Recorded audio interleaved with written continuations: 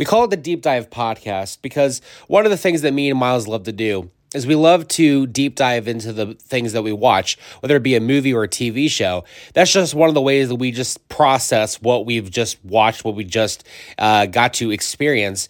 And this episode today is, I personally think, one of the most deep diveable episodes that we've ever done. Me and Miles dive deep into this movie. The movie is called Changeling, and it's a Clint Eastwood directed film starring Angelina Jolie. And if you have not seen this movie, before you listen to today's episode, I highly recommend that you find it wherever you can and watch the movie first, because we dive deep into not just the characters, not just the plot points, but we also go into the historical accounts of what really happened. Because unfortunately, the story that that is contained within this film is not a work of fiction. This very much happened. And as we're going to kind of dive into, Clint Eastwood does a really good job at sticking with the original story as best he possibly can. And that just makes this movie even more horrifying. So sit back, relax, crack open a drink, get yourself some popcorn, settle in and get comfy, because today we are doing the biggest deep dive project we've ever done, the 2008 movie Changeling.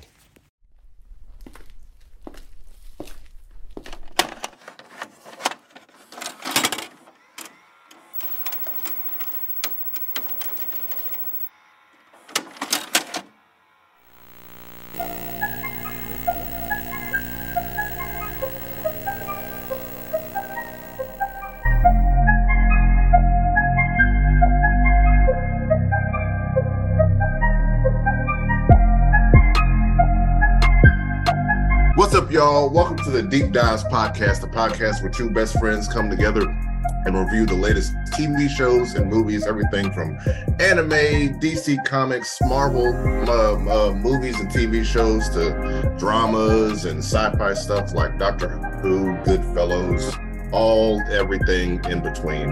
I'm your host, Miles Jones. And I am Seth Walters. And today we will be going over the movie Changeling. For those of you who are new here, me and Seth have our own lists and picks, of different movies and TV shows. And we created a generator to just jumble them all up. And this time, this was Seth's pick. What a movie! What a movie. First of all, as I said last episode when we picked this, this is one of my wife's favorite movies of all time. Mm-hmm. It was one of those deals where, like, I remember watching this around Christmas time in 2008 when it came out on DVD. And then I didn't watch it again until I showed my, wife. And this was shortly after we got married. She was like, I want to watch a good, like, deep movie.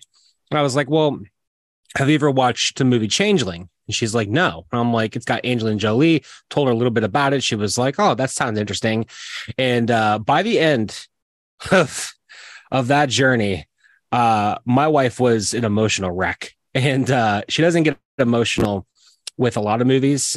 This movie, though, she wrecked her. Now, I can honestly say, though, this is the first time I've seen this movie probably since I watched it with her.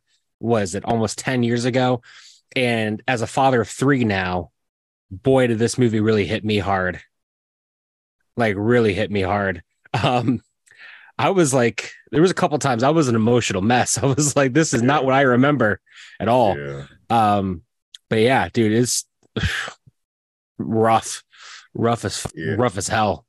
Yeah, even I rewatched it yesterday just to make sure I didn't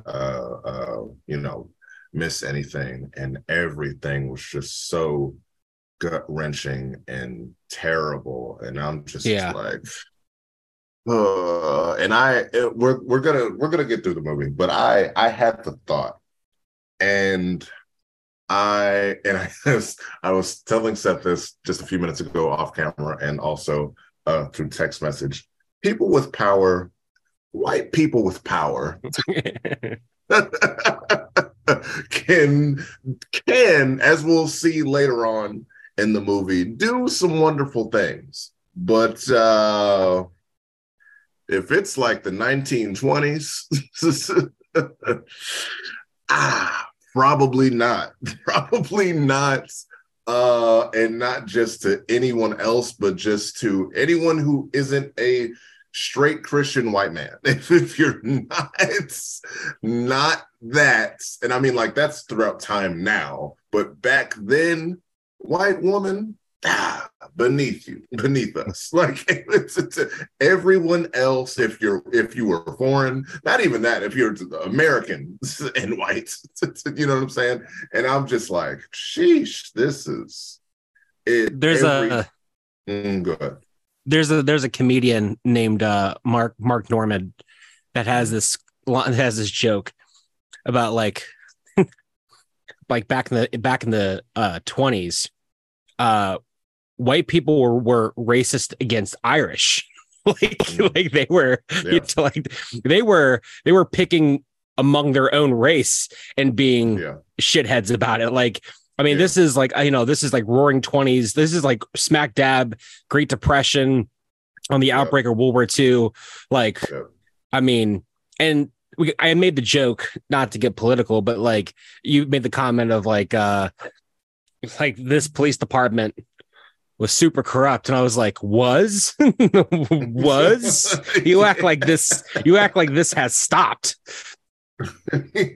Well, you just don't hear. I mean, I hadn't even this. So the Changeling is based off of some true events that actually did happen, and we're going to get into that. But even that, I couldn't like really like fathom what like really like the police wouldn't like really do anything like this. But I'm just like, well, I mean, even if they didn't have mob ties, you know what I'm saying? I'm just like, ain't no way like that. But I'm just like, well, yeah, dude. I mean, I just like, well, first of all, I because you brought up the fact that this is based off of a true story. Yeah. I have to give kudos to the director of this movie, Clint Eastwood, because it's always tough to take a true event and make a movie out of it, because obviously you have a very limited time to tell the story. So a lot of times you have to combine things, or you have to summarize by creating a whole separate event, so on and so forth. However, though, in all my research about the true event, this movie follows it pretty closely, and there's a lot of details that he puts in the movie that, if you know the true story, they're like Easter eggs. And I'll get to what they are as we go along. Like, and so the reason why I'm bringing this up is because this might just be it, and I'm basing this all off of like recent films I've seen. Yeah. This just might be one of the better historical, non-fictional movies that I've seen recently, as far as keeping pretty close to what actually happened. Accuracy, yeah. Right, which is hard to do and rare to do. But holy shit, man. This movie wrecked me. The first thing I want to like, I guess it's hard to even know where to even like start.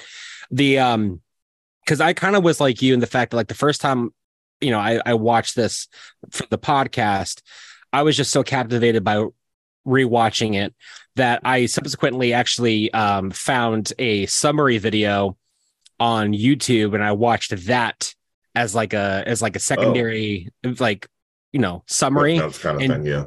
Jotted some things down, and then also read through some of the comments that people were bringing up, because a lot of people put some like fun facts, or they'll notice things that I'd never noticed in there. So I jotted some of those down. But I guess a place we could start off with is just because when we did last episode, we did The Count of Monte Cristo, I said that movie had a lot in common with Shawshank Redemption. Yeah. This movie has a lot in common with both of those movies. I mean, the difference is this actually happened, whereas the other two are just based off of, it's just a screenplay. It's just a fictional story. But you got someone who is based, not in this case, not framed for a crime they didn't commit. In her case, nobody believes her. She, instead of being sent to a prison, she's sent to a mental ward where she meets someone on the inside that helps her, that gives her courage, that lifts up her spirits and gives her a reason to fight. That person doesn't die, but they become severely mentally handicapped as a result. She breaks out. Then she's got the great John Malkovich, which I'll get to in just a second, who's helping her, kind of keeping her level, and being her advocate, just like in the Count of Monte Cristo, his buddy, his sidekick was that to him. Shawshank Redemption, Red was that to him, so on and so forth. So I maybe it's just because we just watched Count of Monte Cristo, but I did find a lot of similarities, and I thought that was kind of cool. But I mean, again, there's so much. So I guess my first question to you is what was your expectation going into this? Every time you ask me that, I have zero expectation, because I don't ever look up anything about the movies or shows that that are your picks. I'm just like, okay, watch them. I think I saw a trailer. I think you sent me a trailer and I watched it. Or I looked up a trailer. And I was like, all right. And then I just watched it. I didn't really like get anything from I just went in blank and was just open to just see. And I think that's a good thing, at least for me, with this being the opposite ends of your picks. Just because for me, I love being surprised and like, no, get them. You know what I'm saying? Like, which was literally a culmination of my feelings watching this movie. So like, even it's like what, 1928, 1920, late 1920s, late 1920s. So we have our main character, Christine. She is a single mother in Los Angeles, California. She is a I guess what is it?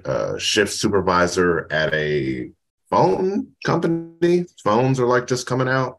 That's telecommunications place, or I don't know how to. It's actually like, it was mind blowing to me. Because like, obviously we know that's how landlines used to work, that like if you called, you would get to an operator, you'd tell the operator where you need to get, whether you need to be connected to, and they would just connect you by taking out a audio line and putting it somewhere else. For me though, watching that, I was just thinking to myself, like, that was one of those jobs that I'm glad became obsolete and isn't around anymore, because number one, that job looks stressful as hell. Number two, can you just imagine, with the population size we got now in America, how much of a madhouse that would be, especially in a place like LA? Bro, they're in LA. Yes. Absolutely no way. I wouldn't be able to do it. But yeah. And so it's her and her it's just her and her son Walter. And she is Christine is a very doting mother, someone who works hard, cares for her son, is always right there for her family. Her family is just her and her son. That's just it. She goes, and what happens is that, go ahead. I say, well, they make mention that the father, when he found out that Christine was pregnant, he basically ran out, which is 100% true to what really happened. The thing that they left out, though, that ties into the actual events later on, this part was kind of left out, and I understand why, is he didn't just leave. He had a warrant for his arrest that Christine was not aware of. And when her son ends up missing, she didn't actually file a missing persons report until 4 days after he was last seen, because she was under the impression that her husband had gotten out of prison and had kidnapped the son. And it took 4 days for her to realize that he was still sitting in jail. So there was no way it could have been him. And that was when she filed the missing persons report. And the cops were still telling her, which is more horrific, the cops were still telling her he could turn up any day. He just probably ran off with some buds. And she was like, it's been 4 fucking days. Like, what do you mean? So that's the full story of the dad and why he's not present. And again, I see why they left that part out of the movie, because there just wouldn't have been enough time. But yeah, so that's what happened to the dad. That's why it's just Christine and her son. I didn't know that. I didn't know that about the dad and my findings. Anything I read on this didn't mention nothing about the dad, but that's really, really interesting to know. And I'm on what did I want to do? Oh, well, we're going to get to the police part, because there's so many things where I'm just like, nigga.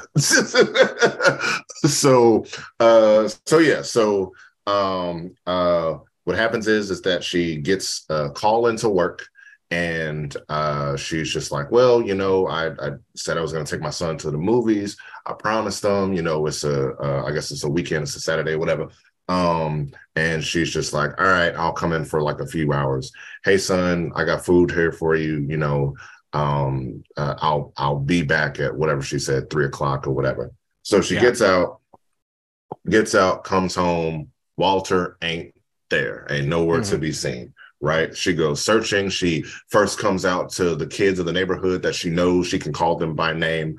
And they're just like, no, I haven't seen, Walter at all.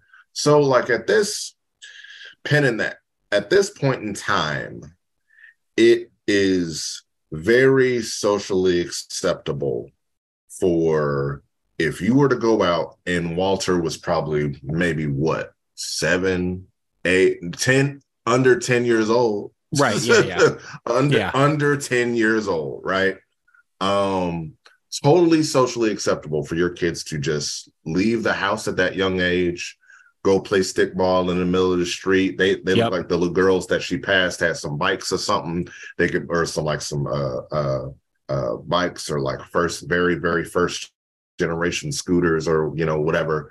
Go play kick the stick, whatever games they played back in the 1920s. Like that was just cool. And it was okay because everyone knew everybody on the block. Not to say that people don't do that now.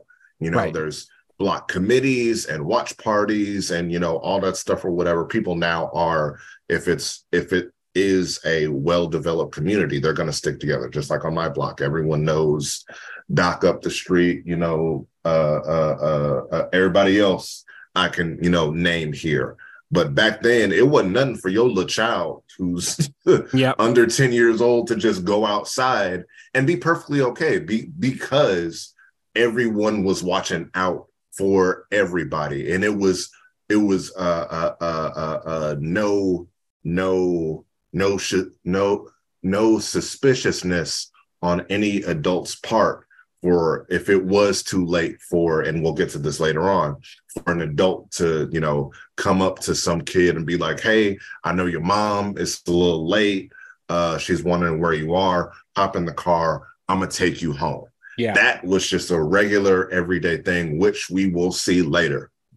Yeah, because I mean, again, like we have to keep in mind, I mean, abductions did happen back then, but one, because of the fact that there wasn't a 24-hour news network, you rarely heard about them. It would have to be something of this magnitude for people in your local area to know about it. But the second thing that we have to keep in mind is that there was no, like, the whole stranger danger education program that didn't come until we're talking late 70s, early 80s. Wasn't national until maybe the mid to late 80s. So like when, if anyone watches this movie, they could be screaming at them, like screaming at the TV. Why would you just get into some random person's car or truck? But there wasn't a fear of that. Right, exactly. You know what I mean? Like it wasn't on anyone's radar. You didn't have to teach your kids, don't go with strangers, you know? Yeah. Yeah, because everyone had, or at least was taught, that family community, even people who were like, my parents are like a little bit older or whatever. It was nothing for them to say, the one of the things of even down trickling to me, whatever you do outside, carrying my name. Yeah. And they would have, your neighbors and stuff watch out. And, if something happened to little Bobby, the neighbor across the street, they was going to call. Right. If they saw what happened, you know what I'm saying? So that's not something that's so far off. Right. But it's just more now of just like, hey, if I don't know you, I don't know who you are. I'm not going near you. But that just, like you said, that just wasn't a thing because everyone was so well meshed and connected. And the thought was to look out for everyone else's well-being. Right. And I will say this too. I personally love when in movies, there's a line or there's a moment in the beginning of a film that kind of like represents what the film is about. Like I love when movies kind of give you like a summarization of what the movie is. And in this movie, and Clint Eastwood's kind of known for doing this, but in the very beginning, when she picks up her son from school, that's when she finds out that he was in a fight. And she says, "Did you start the fight?" And he said, "No." And she says, "That's right. You never start a fight, you only finish it." And if you look at her story, she basically lives out that motto, which is like, she didn't start this fight. The LAPD did. She's going to see to it that it gets finished. Yeah. Well, she even says it right before they go to court. But let's bag up and let's see if we can track this. So she's goes in work, comes back home. Walter ain't nowhere to be found. Goes out to the neighbors' girls. Doesn't see him. So she goes on and on to the night. It is nighttime. Ain't no Walter. So she like, all right, boom, 911. Hey, I lost my son. Just like you said. Oh well, maybe he out playing with his boys and stuff like that. One thing got me. Again, and I'm going on like age here because we'll see multiple ages of what happens to different kids throughout this movie. The boy don't look no more than 7 or 8 years, under 10 years old, under 10. Yeah. Right. I would think at some point it would be muy importante for her to be like, this boy is 6 years old and it is nighttime. Right. I need you to find my son. Period. Then later on, I'm gonna get into this also, but there's a theme. There's one theme here that I see is that you just followed the police's word, and that was it. There was everything that this woman, that Christine goes through. In my head, there were so many situations. If it was me, I'd be like, what'd you just say to me? Mm-hmm. It boggled my mind that she was just like, okay. And it wasn't until things were dire that she was ramping up. But even then, there was no like, it was just, it's crazy how, and you're the history buff here. It's crazy how, so help me out. It's crazy how like society was, where it's just like, oh, the police just said it. You just got to go with their word. Your boss just said this. You just got to trust them at their word. Right. Nigga, no. My 6-year-old son is out there. I don't know where. I don't know what's going on. I do understand that I believe that is still a thing today of being at 24 hours or whatever until police can do a full missing person report? I don't think or no? that I don't think that applies to children. Okay. I think nowadays I don't think there is a limit. I think once you hit the over the age of 18, that's when they start implying the 24 hours or the 48 hours. Okay. Well, look, even better to my point. Right. They wait for hellas, and then we'll just send someone up in the morning. Yeah. Bring y'all asses down here. What is going on? I didn't understand that at all when it comes to finding a child. I just did. So again, you have to think two things. One, back then, respecting authority was extremely like that was way more valued than we have today. Yeah. And part of that reason why we don't necessarily see that today is not because people don't respect authority.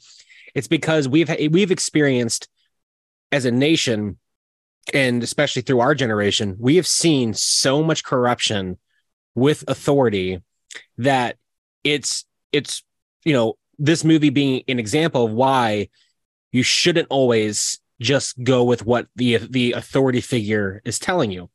So that's first. The second thing though is that, okay, if the husband was involved in this, he would have been a lot more vocal, a lot more straightforward. The reason why she's not, and I will just say also, I think Angelina Jolie, perfect casting for this role. She looks like she belongs in that time period. But she also really does a good job expressing that like mousy, soft-spoken person that's being pushed to her limit. And that's at least for me, being a history buff, that is very in line with what women would have been like during that time. Because again, she's in a very, very, very, she has the world against her in the fact that she's a single mom in a world where women really aren't that respected. I mean, this is still the time that a man could institutionalize his wife for any reason whatsoever. You know what I mean? Like, and there were horrible things like shock therapy. Stuff that is too graphic to get into on this podcast. You can Google it. It's horrible, the things that they would do. Or don't. Or right. Yeah. So for her, she's kind of battling. It's like a myth of Sisyphus idea where you're rolling a ball uphill, knowing full well that if you push too far, the ball is going to roll right back down to where you started, which actually does happen. You know what I mean? Because we see what happens when she keeps pushing. So she's hesitant on challenging authority because as a woman, she's not going to get very far. Whereas if it was a man in this case, he would have gotten a lot further. There would have been a lot more outrage. There would have been a lot more. They would have taken it a lot more seriously. Yeah, and that I don't want to harp on that too much now because there's so many instances where that happens. So I'm gonna be able to spread it out. All right, so boom. So the police finally come. They get everything, and then they go for the search. So it is what, a month? Yeah, a full month goes by. So Lenny from Mice and Men. Now he is Reverend what's my boy name? Reverend Gustav. Reverend Gustav. Reverend Gustav hears about Christine's plight, and he is extremely vocal and on her side for two reasons. At first, I thought it was political, but I'm like, oh no, he just really calling them out. Also, like I thought, you know what I'm saying? Like I thought, like maybe he just trying to get up, and I'm like, oh no, he really just don't like them. He genuinely feels her plight just as any human being or as any Christian would or should. And he has some deep knowledge, and they don't really say how, but he has some deep knowledge on the LAPD being corrupt, and he calls out everybody, name and all. And just like now, just like now, back then they were able to broadcast their he has his own radio show, but they were also able to broadcast their sermons as well over the radio. So we cut to Chief James, who is listening in on the broadcast, and he is the chief of police in LA.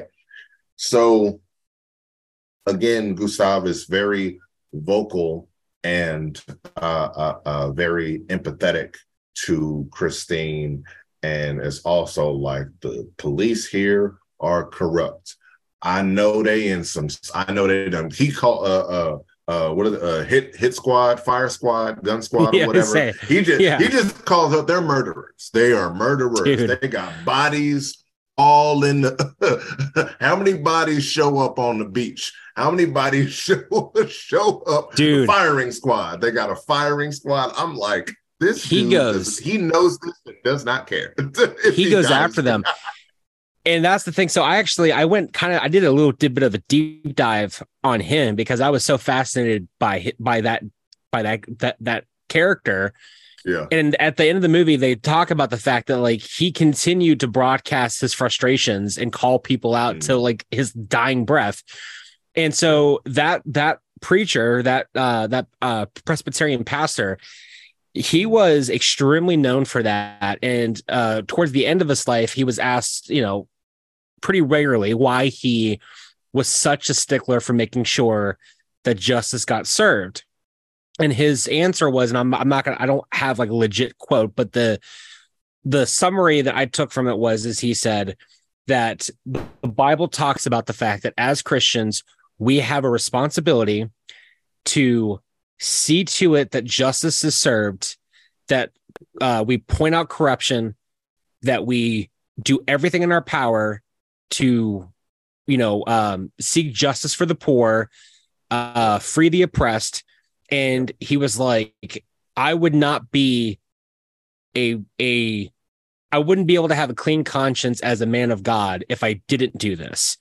So I thought that was extremely commendable for this individual. And, and it like, again, this wasn't the only case he did this with. He did this time and time and time again. There was a host of things that he talked about. And again, you go back to a lot of those things, like there's a couple instances that like, if you look up his name, he was tied to, we would call it very progressive today, but I'm sure.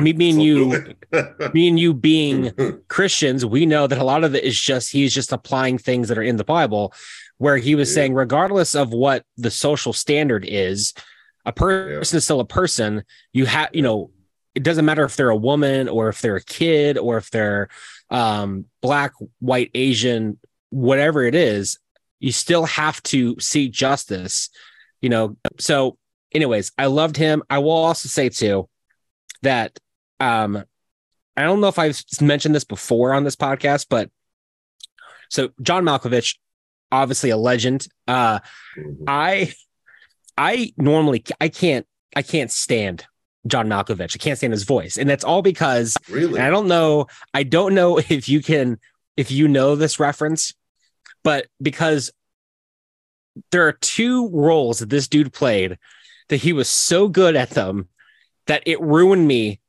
on him. One is when he did the voice work for the movie Beowulf. Do you remember that movie? What did he do? He did. Remember that like really annoying guy that like was like in the very beginning doubting Beowulf, like making fun of him? That was John Malkovich. Dude, he's so detestable, and his voice is so like I apply that to him. The second instance is the movie Deepwater Horizon, because he plays the real life evil oil executive that causes the oil spill in the Gulf of Mexico. And he was so gross and so evil in that movie that like but again, he was so good that I hate him. He in this role though was so good. I was like, there was nobody else I could think of that would have done a better job than him. So like, give it up for John Malkovich, because man, he was awesome. I could have watched a whole movie just about him.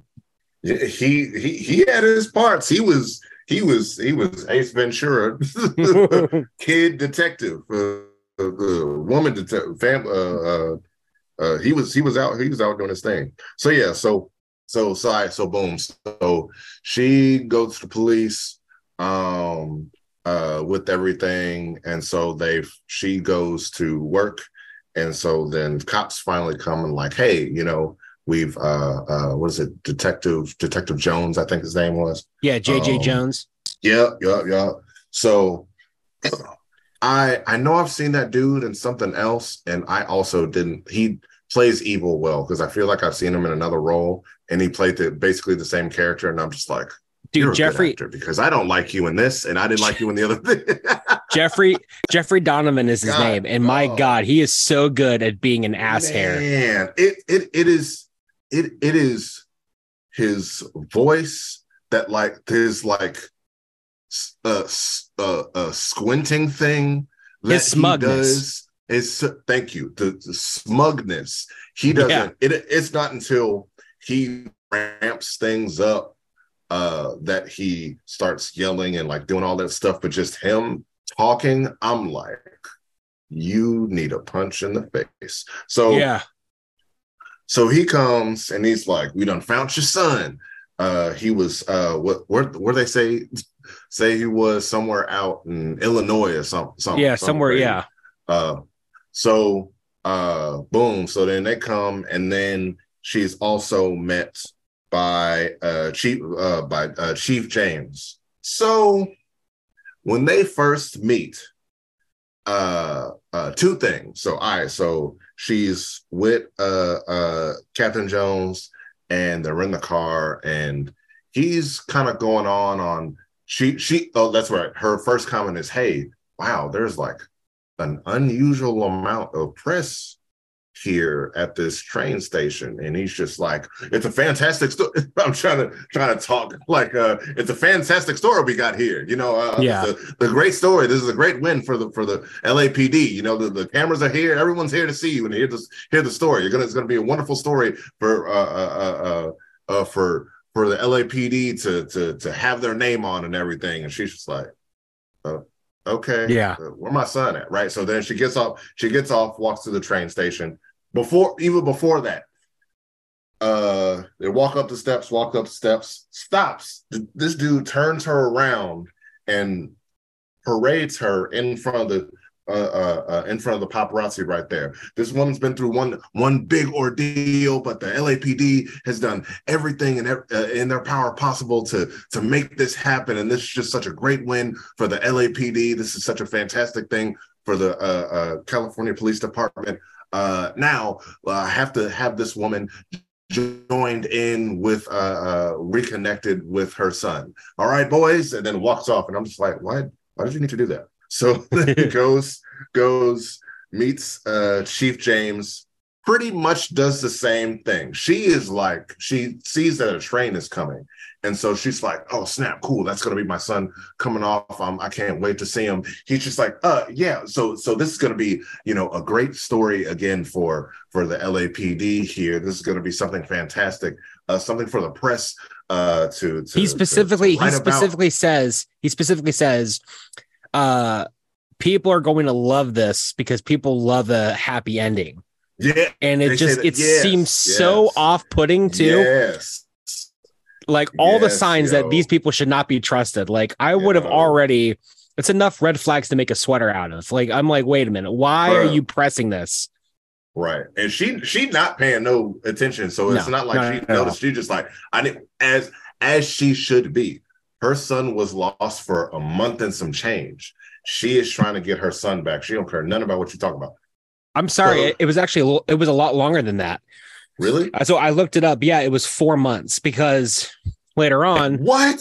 Yeah, because when the kid who's not her son gets off the train, she says, that's not my son. They say, well, it's been 4 months. He's grown since then. Which again, as a father of three, my thing was they don't grow that fast. like you know what I mean? Like they don't change that much. Let me tell you what. It's so stupid. They would have had to shoot me right then and there. Right.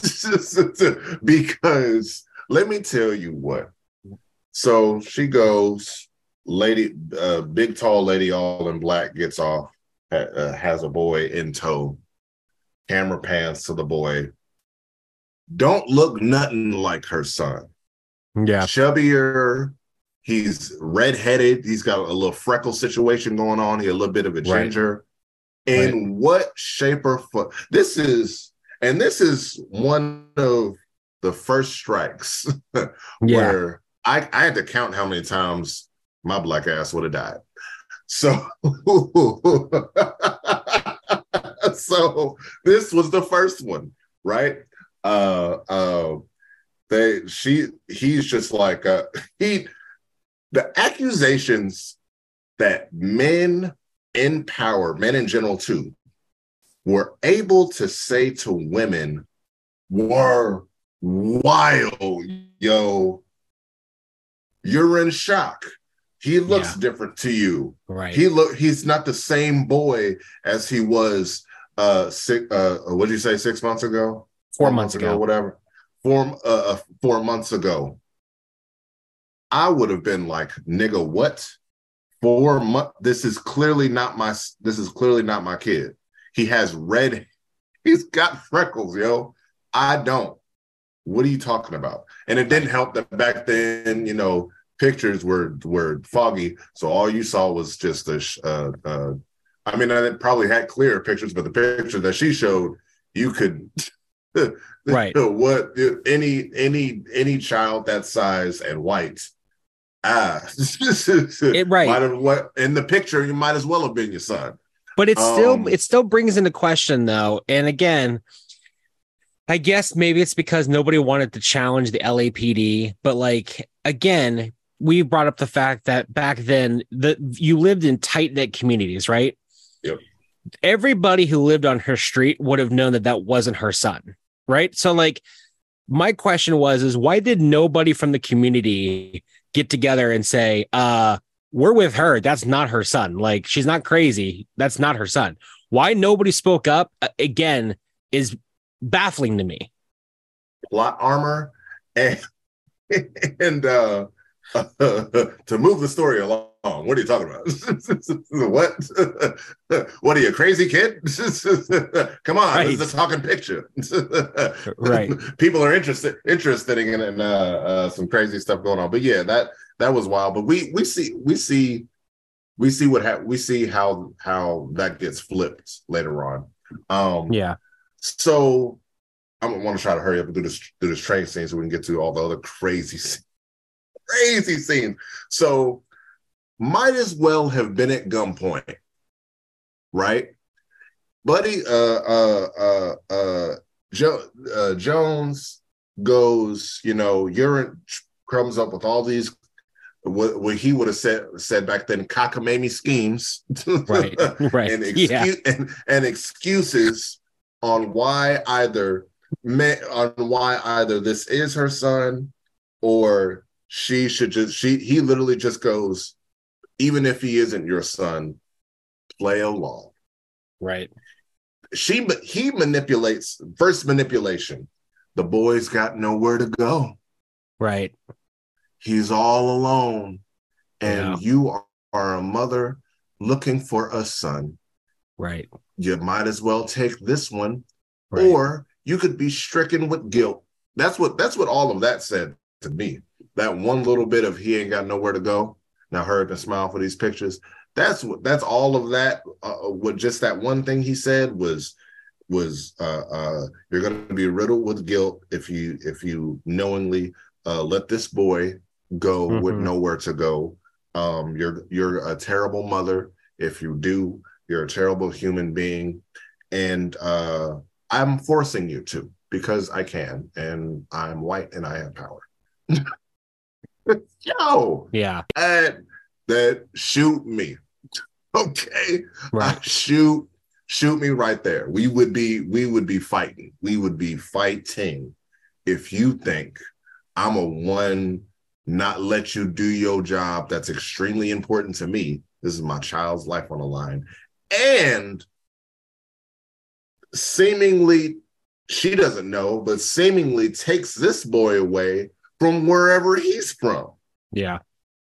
But she's just like, no, I guess. Mm-hmm. Huh? Right. I guess it's, well, let me tell you what. It would have been it would have been the Montgomery riot. Yeah. Right then and there. For me, it would have been me against a lot of police, because ain't no way you can tell me to my face that this is my child, and if not, so what? Just do it because I said so. Right. Yeah, it's wild.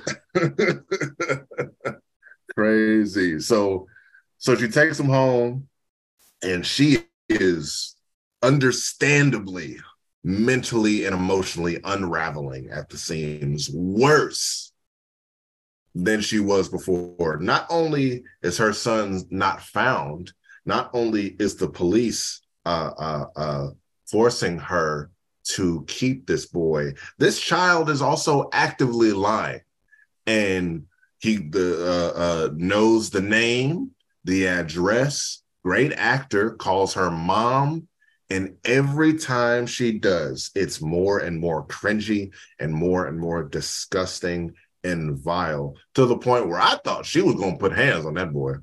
I thought her mind was unraveling to the point where it would have been a moida. Okay. Right. I as terrible as that, I genuinely thought that she was going that far. So she continues to go to the police and to Detective Captain Jones, whatever dude name is, and it's like, this isn't my son, and he just, with the smugness, just, oh, you're acting hysterical. We've already solved this case. I don't know what you're doing, Christine. Mm-hmm. Just the what is it called? Like the gaslighting, you mean? Oh, big matches, big gasoline. You understands me? Right. I mean, it was already a solved case. It's already, I don't know what you want me to do. You have your son. Who got whose son? Yeah. Right. Crazy, yo. We would have, second time I would have been dead. In a full police department, I would have not left. And I'm sorry, I'm so distraught. I apologize, and I'm just going to just walk away now. Right. Yeah. Hell no. So then, absolutely not. So then the next, after she has that really emotional moment, which is just, I mean, it is like Angelina Jolie should have won an Oscar for doing this role, because that entire scene where she's in the living room and she's like, I just want my son back. Oh my God. Like, terrible dish, whatever that was. Just ruined me, man. Oh my God. But anyways, she ends up getting a doctor to come to the house, which the doctor is in cahoots with the LAPD, and he's just calling her crazy. One of the little fun facts that I wanted to bring up, this was strictly from YouTube. I was able to verify most of this. This person wrote, I'm just going to read it directly from the comment. It says, while his name is changed in the movie, Dr. Earl W. Tarr, the doctor that visits Jolie's character to prove that the child they found is her real son, he was based off a real person. Dr. Dugart Sherman, which that's the most white 1920s name I've ever heard. Dr. Dugart Sherman who was found later in his home murdered in 1939 after he misdiagnosed a child with tuberculosis, and subsequently the child died months later. The father of the child was suspected of committing the crime, but was found not guilty in September of 1941 due to insufficient evidence. The father, William Howerton, of the child, would later confess the crime in a letter that he wrote to the LAPD just days before his death in 1979. He did his job. Then the Lord called him home. He did the Lord's work. And he's like, well done, my good and faithful servant. Come on home. Dude. Come Dude. on. Like, I want to see that movie. Boy, you can't tell. So, all right, so boom. So this scene, dude comes in, right? All right, so dude comes in and he's, has Officer James, told me about told you about what's going on, and he's like, oh yes, I'm here to examine the boy and to make sure everything's right, and everything whatever. And she's just like, what do you make sure everything's right? What are you talking about? So the boy comes in and he's like, this is a spitting image of you, and instantly she's just like, oh, come on, man. she off the rip, she knew what it was. So Buddy comes in, she explains, she's like, oh, this kid is literally 3 noticeable inches shorter than my son, right? Oh, trauma, all of the trauma of all the months. We don't know what the captives did to this boy. It's the trauma. Well, that's right, because she found out that he was circumcised, and she was like, my son wasn't. And she even asked him about that. And this dude flat out says his captor could have done it. It was probably a traumatic moment. He probably just forgot about it.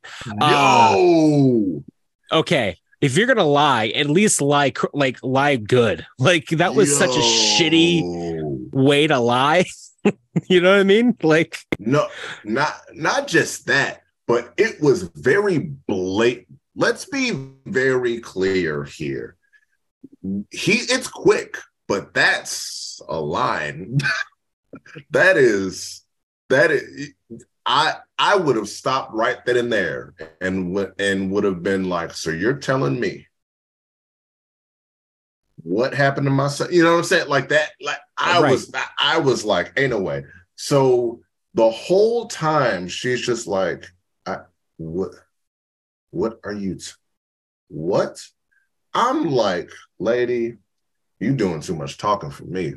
It would have been some furniture moving in that place. You gonna tell me? First off, trauma is why he shrunk. Trauma, right? Trauma. The spine, the spine compressed or the spine collapsed or whatever he said. I would have been like, lift you. Look, I get it. She wasn't a doctor.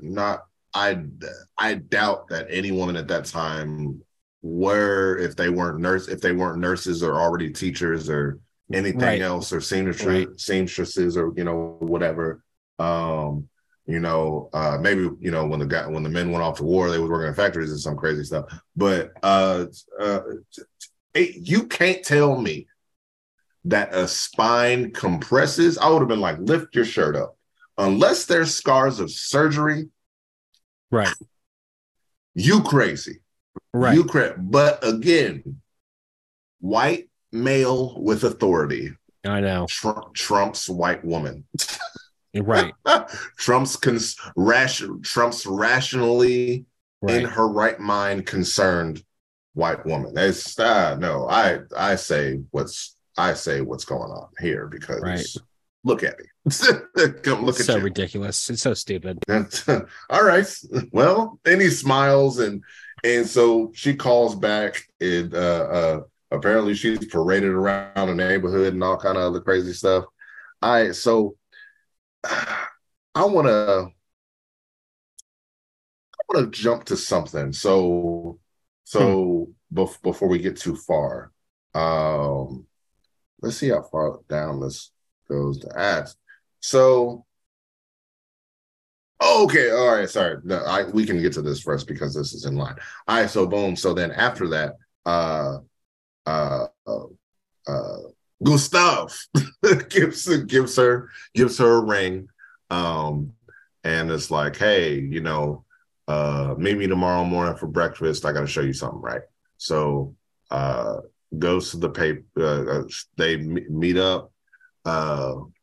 Reverend Gustav hands her a paper. It's the paper. It's the doctor and the police captain or whatever, Jones. This woman is this woman is out of her mind. She is not doing well because of the loss of her son for so many years. And there has been a traumatic change of her son over the last few months. He is understandably changed, but this is her son, and she's just being a hysterical woman. The end. Nigga, what? Yeah. What? Yo, yeah. So from then on, but Rev Gustav is like, hey, you better watch yourself, Christine. Yeah. I know these folks, they kill people. Yeah. They not the police. These are the mob. They got mob ties, no Drake. You understand me? They are killers and dealers and wheelers out here. Okay. I see what you're trying to do. I'm trying to warn you. Okay. You best to be careful. And she is such in, like, again, going back to what you're saying, like that meek and mousiness of a 1920s woman, just being so what's the word? Paralyzed, and like green. Like she has no naive. Thank you. She has like no fathomable thought. Even as Lenny, even as Reverend Gustav is laying this out clear as day, she is like, what? She is for the time understandable. Everyone is supposed to trust the police. The police are the ones that you go to for all of your protection. They would never lie. They would never do anything to harm you. They are here to help you out, even lay down their lives for you. So ain't no way the ops is opping, but the ops are the mob. Right. And he spells it out clear as day, but she is like, how am I supposed to? And so she goes to the papers. She tells them, so dude, read the paper. Read them papers. And it's like, all right, bring her in. Yeah. Bring her in.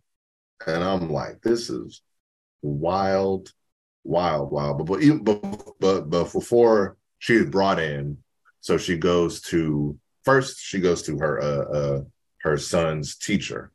And so her teacher teach code. Boy, she's just, all right, well, go to your seat.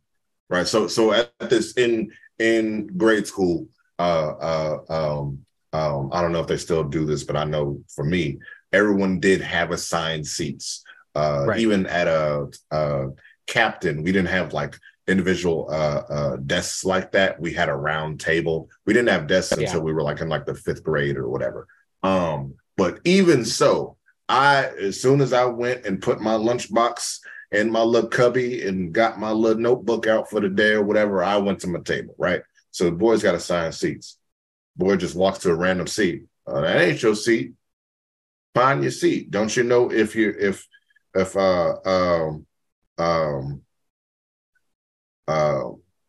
a Walter, shouldn't you know where your assigned seat is? Your seat's been the exact same since all the years you've been here. And so he gets up, looks confused.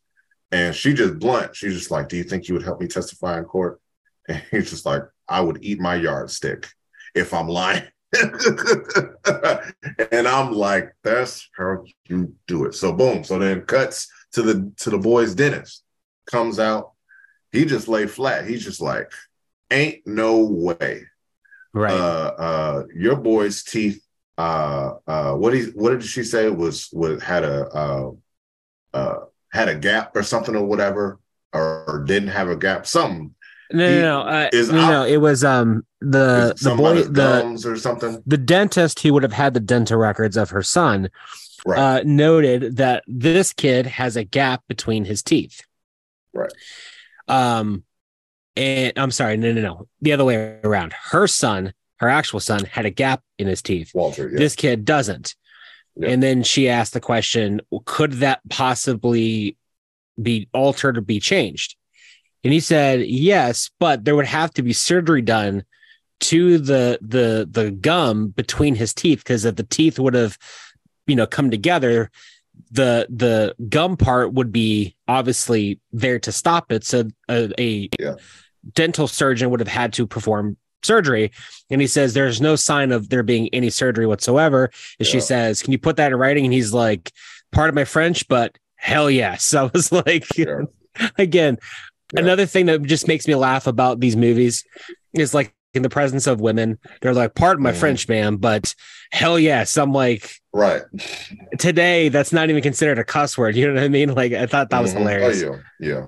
But we see that sprinkled out, and we see also like why that's like so easy for them as well, on the flip side of that, to like manipulate her, not just like with language, but just with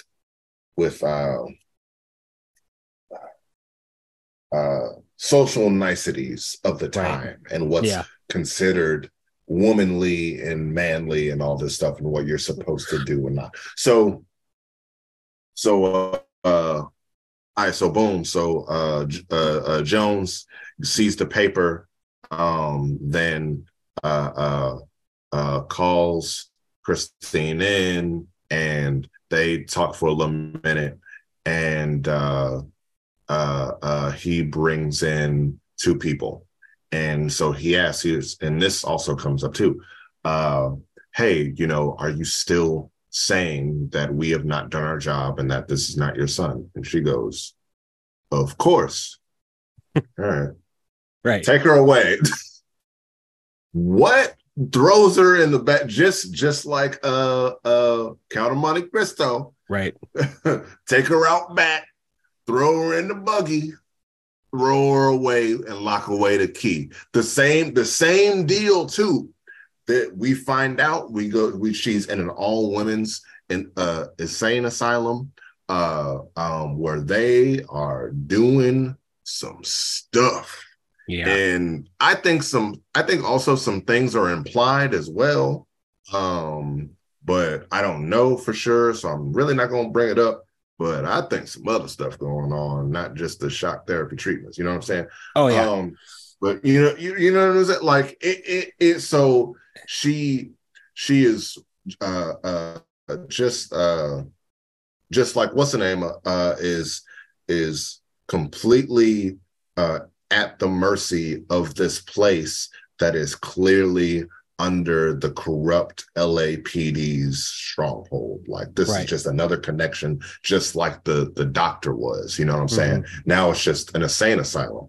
So she's thrown in there with another crazy, they're all crazy, but it is until the next scene that it is very implied that they are now made crazy.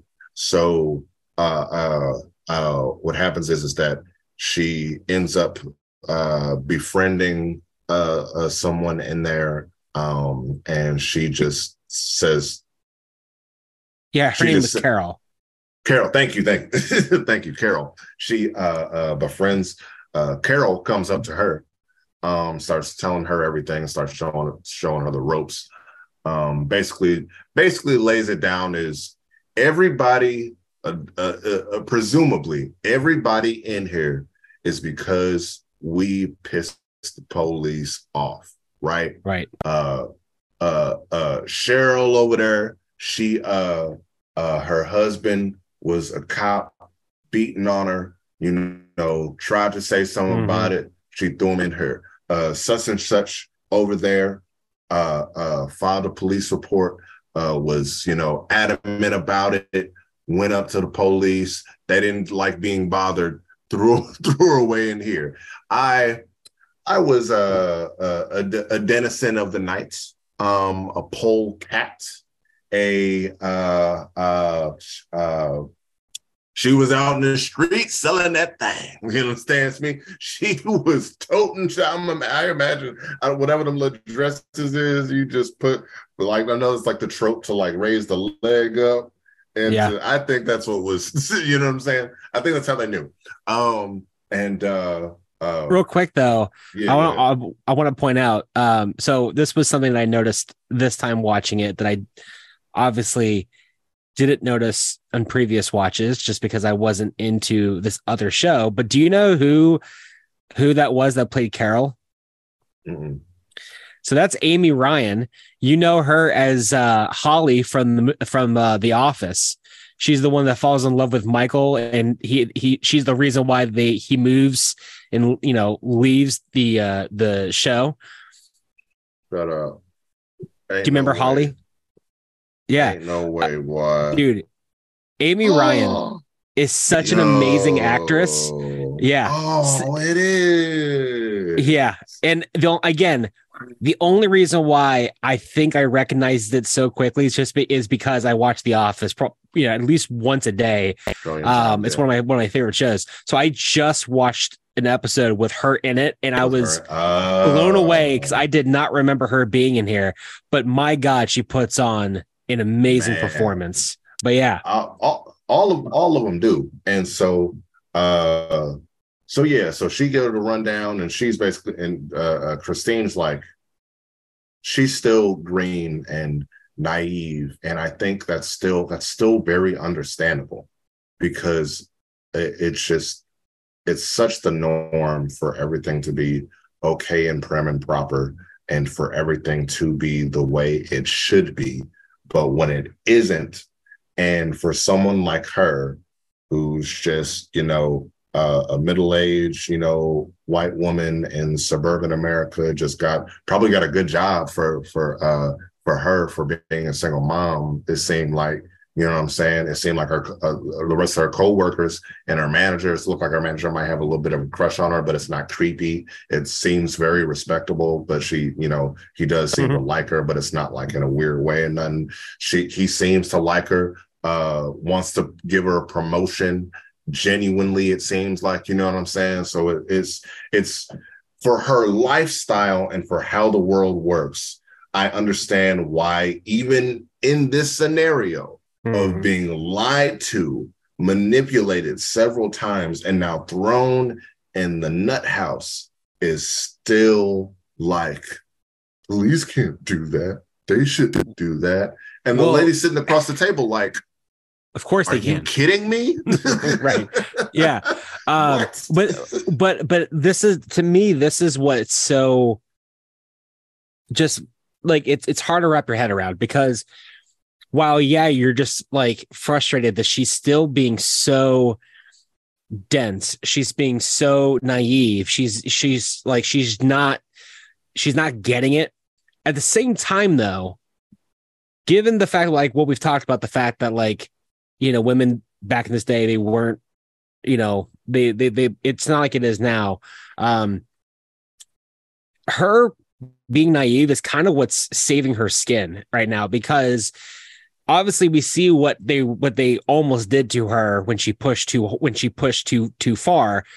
If she would have been even a little bit more aggressive or assertive than she already is in this film, she would have gotten lobotomized day one. You know what I mean? Her mousiness, while it's a cause of a lot of strife, it's also what's kind of buying her time until the events of the movie unfold. So it's actually kind of saving her, in this moment, as frustrating as it is. But yeah. Yeah. I get that. I get that too. So so now I wanna start jumping, because now we start cutting into a few different situations. So we have the good old detective Lester. Detective Lester. Give that nigga a medal, okay? Give him a parade. Give him every accolade you can. This dude got one, and it's funny because this is just a small. So, way before, I think one of the first few times where Christine goes in to talk to Captain Jones or whatever. So it shows the hustle and bustle of the police station, and one of the characters that the camera does follow is this Detective Lester, and it's like, oh, this is a what is it called? I'm gonna just say juvenile case. It's just a juvenile case that he ends up picking up some kid across the border of Canada, comes over here, right? So he's like, all right, I got it. So don't see him for a little while. We cut to him now on a road going to some little farm. And so he passes by somebody, and he's like, hey, I'm trying to find directions to this farm. I want to make sure I'm on the right path. So we see this fellow. He's, I think, like refilling his truck with gas. So we see him talking, giving him directions. Then we see him put the gas tank in the back of his truck. He toting that thing on him. He got a good pump action shotgun in the back of his truck, which isn't that alarming. If it's a rural area, 1920s, 1930s, if he on a farm, he gonna have a couple rifles, shotguns, something on, either for hunting or for getting people off his property. You know what I'm saying? That's just how it was. You know what I'm saying? My granddad, he was, even though he was in the Navy, he had hella rifles. Okay, and that's just they just had stuff like that. So so Lester, he leaves, goes to the farm. This mug is, dust bold. Okay. It's just desolate. Ain't nobody there. It's in the middle. It is Courage the Cowardly Dog in the middle of nowhere. It is just no other houses with her husband. Eustace Bag. Like, it's just literally in the middle of nowhere. And she's just hello. There's literal what's the thing? Tumbleweeds blowing around. It looked like a scene out of Fievel Goes West. Okay, it was just nothing. He's peeking in. It's a bunch of seemingly houses, but those are like different sheds and barns and stuff. He peeks in them. Ain't no lights or no electricity like that out in those rural areas. So if you peeking into a house, you might as well have a real bright lantern or a flashlight on you. So he peeking in, ain't nobody there. Sees a kid run out, sees a kid go. He's like, hey kid, I'm just trying to, is anybody? He dips out and he's like, oh crap. So goes, chase the kid down. He goes into the house. Kid jumps out the closet, attacks him, able to wrestle him to the ground, gets him up, and brings him in, right? So I'm gonna stay on this for a little minute. I'm gonna stay on this. Okay. So we get we get to the kid in the police station now, and the cop is like already gone. And I want to stay on this because I don't want to jump back and forth so much. If that's okay with you, we could just try to make it. That's fine. Okay, cool. So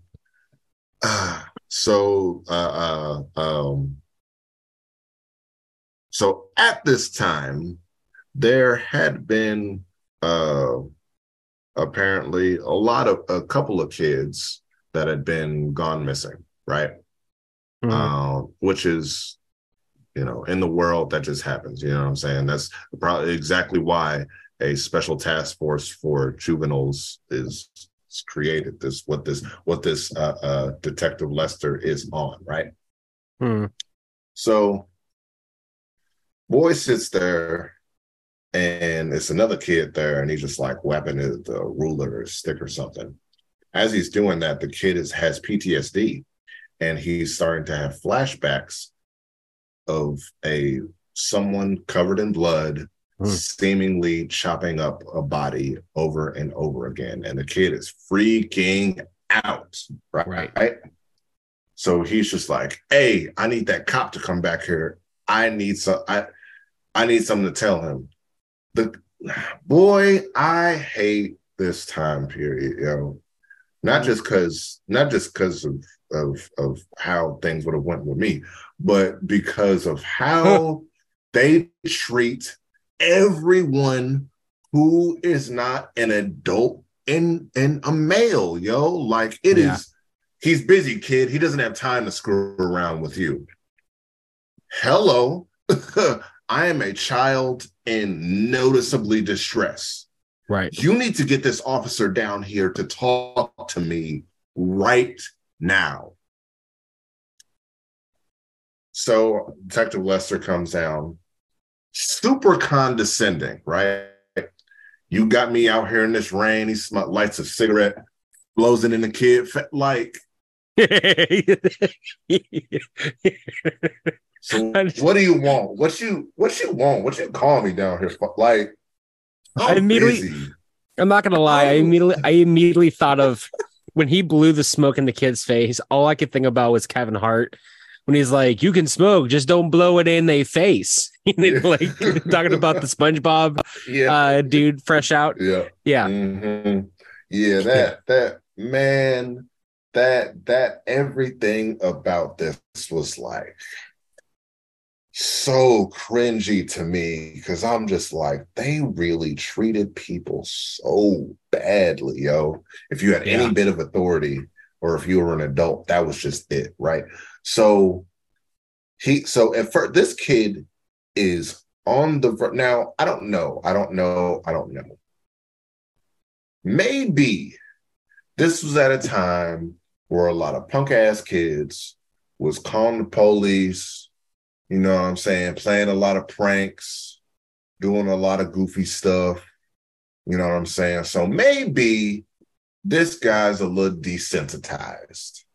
Maybe he gets a lot. He's in child protective services, hunting down missing kids and dealing with kids cases, this, that, and the third. So I can't imagine that he's probably ran into one too many little punk ass little kids. Bernie Mac would say, punk ass kid. I could imagine that. If you were any kind of human being and you look at this little kid's face and sees the amount of dread and despair on his face, and he looks at you and says, "Me and my uncle murdered kids." Would your first reaction go, "You bullshit"?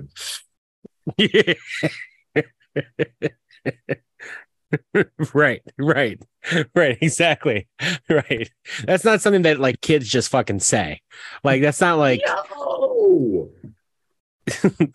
like kids just don't just say, "Hey, can I go get, can I watch some SpongeBob? By the way, me and my uncle, we murder kids."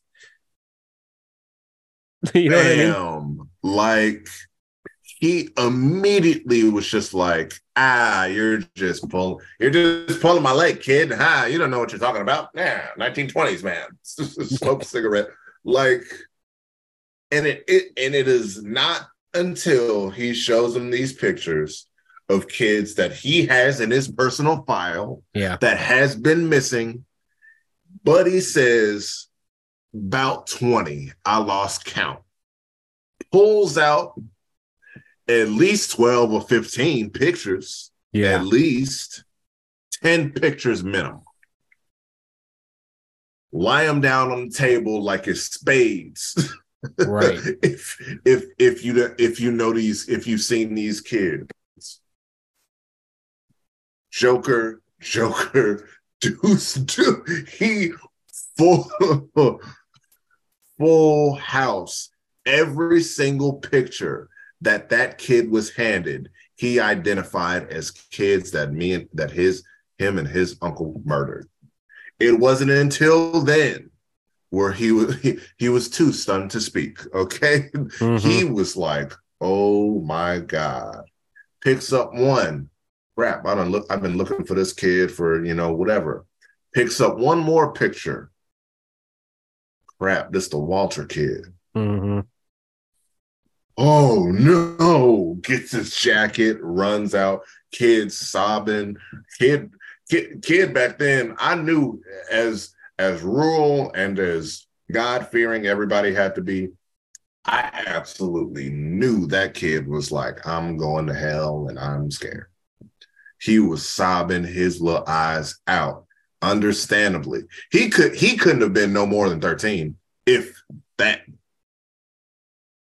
So it's, while we're on this subject, go ahead, like, hit me with the history facts. I don't think that kid is shown again in the rest of the movie, right? Other kids are shown after him. But this is the last time he. But no, besides them going back to the farm and he's like, dig these bodies up. Oh, that's right. That's right. Okay. Is the last time. Then you see other kids.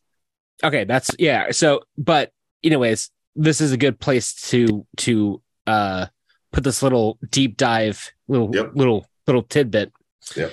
So, they never specify in the movie what happens to this kid. So, according to IMDb, and it's a really, really, really long thing. So I'll just summarize it. Yeah. After this incident, the kid, he's found guilty of being essentially a accomplice. However, serial killer. The judge was very sympathetic to the kid, believed that he was obviously, he's a kid. He was forced to do this. He was in fear of his own life, so on and so forth. So the judge, instead of sentencing him to live the rest of his life in prison, basically sent him away to a reform school. Okay. Where he was for pretty much until he was like 18. Yeah. After that, after he turned 18, he was then sent back to Canada, where he pretty much immediately enlisted in the Canadian military, because this is during World War II. Okay. Becomes a very decorated war hero, returns back to Canada, where he lives out the rest of his life. But it says here that he later worked as a mailman for 28 years. He married, adopted, and raised 2 children in several local community causes throughout his life, earning him the Citizens Merit Award of his hometown. Mm-hmm. And he passed away due to old age in 1991. Whoa. So the kid, after experiencing all of this, goes to the army. He's already, say this is really fucked up, but like, he's already desensitized. So that's true. That's true. You know what I mean? Like, he already has the trauma part already figured out. He ends up being a war hero. Doesn't go into detail. I'm sure you could probably look it up as to what he did. But yeah, goes back to his hometown, ends up being a really key member of the local community, and he wins the Citizens Award, and he dies as an old married man in 1991. It's wild. Big 180. Big 180 for what he experienced too, because the judge could have very well have been like, well, he done already did the crime. Now it's time to do the time, and just put him in. You know what I'm saying? He was probably already a preteen teenager or whatever. They could have been like, well, He was 14 at the time that he confessed, 15 when he was put on trial. Oh yeah, they would have adults. Right. Throw him in there with the adults. That's good that he was able to take that and flip it. And even if that still was the case where the judge still showed leniency, the trauma alone, right, he could have went back home and started doing stuff himself. Sure. Having you ever seen that? What's that is the curse of Frankenstein, where the lady Frankenstein now has the dude's mind in her head and starts doing a bunch of crazy, like he could have started doing stuff like that, you know what I'm saying? But instead, complete 180, and apparently does fantastic for himself. That's good. That's good. Yeah. So happy ending. So that for him. yeah, right. for that man, yes, for that. So he confesses to it. Dude realizes that they done fucked up. He ends up going back and talks to the Captain Jones. Captain Jones is like, dude, like it's a closed case. What are you doing? Like, just go back to doing what you were doing. Like, don't, this is a fool's errand. And he essentially, this detective, Lester, disobeys that order. Oh, yeah, essentially, he does. Takes a few detectives with him, takes the boy, brings him back to the house, the farm, and has him point out where the bodies were buried, and that's when he starts to dig them up, and that's when they find the bones and all that. And then the thing is, like, the one thing I just kept thinking about as well watching this is like, God, it sucks that they didn't have DNA back then, because if this was today, they would have been able to identify every fucking kid that was buried there, and all of this could have been like the fate of her son. All of it could have been done away with, but because that didn't exist back then, you know what I mean? They just had these just random bones, and again, that's another thing too that like we often forget is that, like, yes, dental records were a thing. We talked about that with the dentist. However, though, like, it's not like today, or I would say even back in the 70s, before they were able to do DNA, where you had extensive medical information and medical charts that, like, if you found a bone, you can match it with a person, with a certain kid, because bones are all different and all that. Yeah. They didn't even have that kind of information back then. So, like, if you had a femur, there was no way for you to know who that femur belonged to. And so all they had was a pile of bones. We're just going to take the kid's word for it that the kids that he identified in these photos are the kids that are in this hole. You know what I mean? Like, crazy. It's wild to me. Crazy, man. Thank God for technology, man. That's all I can say. Man, look, because that nowadays that saves a lot of people's hearts. So that happens, and so I think this starts. I don't know how much this lines up in the movie, but just this last little tidbit on that dude. I think that starts a little bit of his redemption with that kid, because Buddy just like, all right, you put him there, go ahead and dig him up. What as terrible as that is, especially for a child. I think that was the right call. I'm sorry. I think that was the right call right. on the detective's part. Mm-hmm. You just Absolutely. admitted and now is backing and now fully backing up that you killed all these kids. Yeah. Kids probably much way younger than you. Though this was not your fault, you were completely, literally held at gunpoint to do this. Right. These are still your actions. Yep. So now you have to atone for your actions. Right. Plain and simple. Oof. He starts to cry. Every bone he picks up, every skull that's unearthed with dirt, with every bit of that shovel, tears are falling down this kid's face. And I'm like, I can't even imagine, let alone being tortured and messed with himself by his own relative. Right. But to do the things that he was forced to do and then go back and face his demons like that at a preteen age. Whew, yeah. I'm glad he got redemption. I'm glad the clock got pushed back for him because if that would have been me, I would have folded like laundry. So where are we at? So they find the bodies. That's when I don't know how fast we jump ahead here. We cut back to Angelina Jolie. She goes to the doctor. The doctor's like, "There's nothing wrong with you," because that's it. She refuses to take medication. There's a scene where they try to force her to take the medication.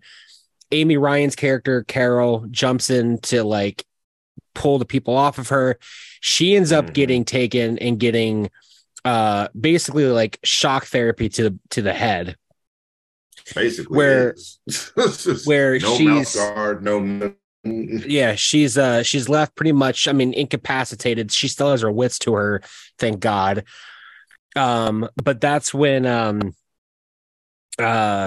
so to keep with her storyline, she insists that she doesn't need medication. Doctor says, all right, then if there's nothing wrong with you, then you can sign this paper saying that you were wrong and that it was your child the whole time.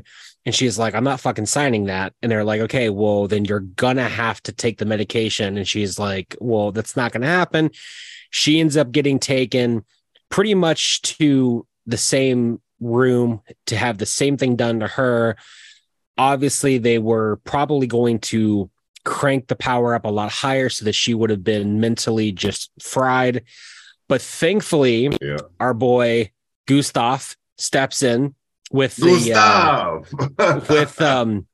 with my man with an army Jeff of with my man Jeff Peterson, who plays the prosecutor. Absolutely incredible. We'll get to him in just a second. And they show the paper that the body of her son, or the bones were in fact found. And then she is essentially given one more opportunity to sign the paper. She says no. And then he's like, grab your things, get the fuck on out of here. And Can I pause right there? Sure. As soon as he would have said that, cold clocked. Okay. You understand me? Everybody getting rocked. Everybody getting hands. You understand me? One good one. Wow. That the orderly at the front desk, her, and I've seen that lady in other roles, and she basically plays the same role that she did in this, just a mean, nasty old nurse. Wow. Just the lady that shoved her in the room in the first place, or opened the door. Breakfast is here. You getting it too, lunch lady? Why you get everybody as my dad would say, these hands are rated E for everyone. Look, and everybody playing. Everyone's playing. Everybody. Everybody's playing Madden. It's just John Madden's ghost in the background. Look here, she lines up, and then boom, she just. So that was a great punch here. Look at that left hook. So yeah, they get Joe Rogan into like commentary, the whole thing. But yeah, so she ends up getting she ends up leaving. Gustav runs into her. He's like, we're gonna see to it that justice is served.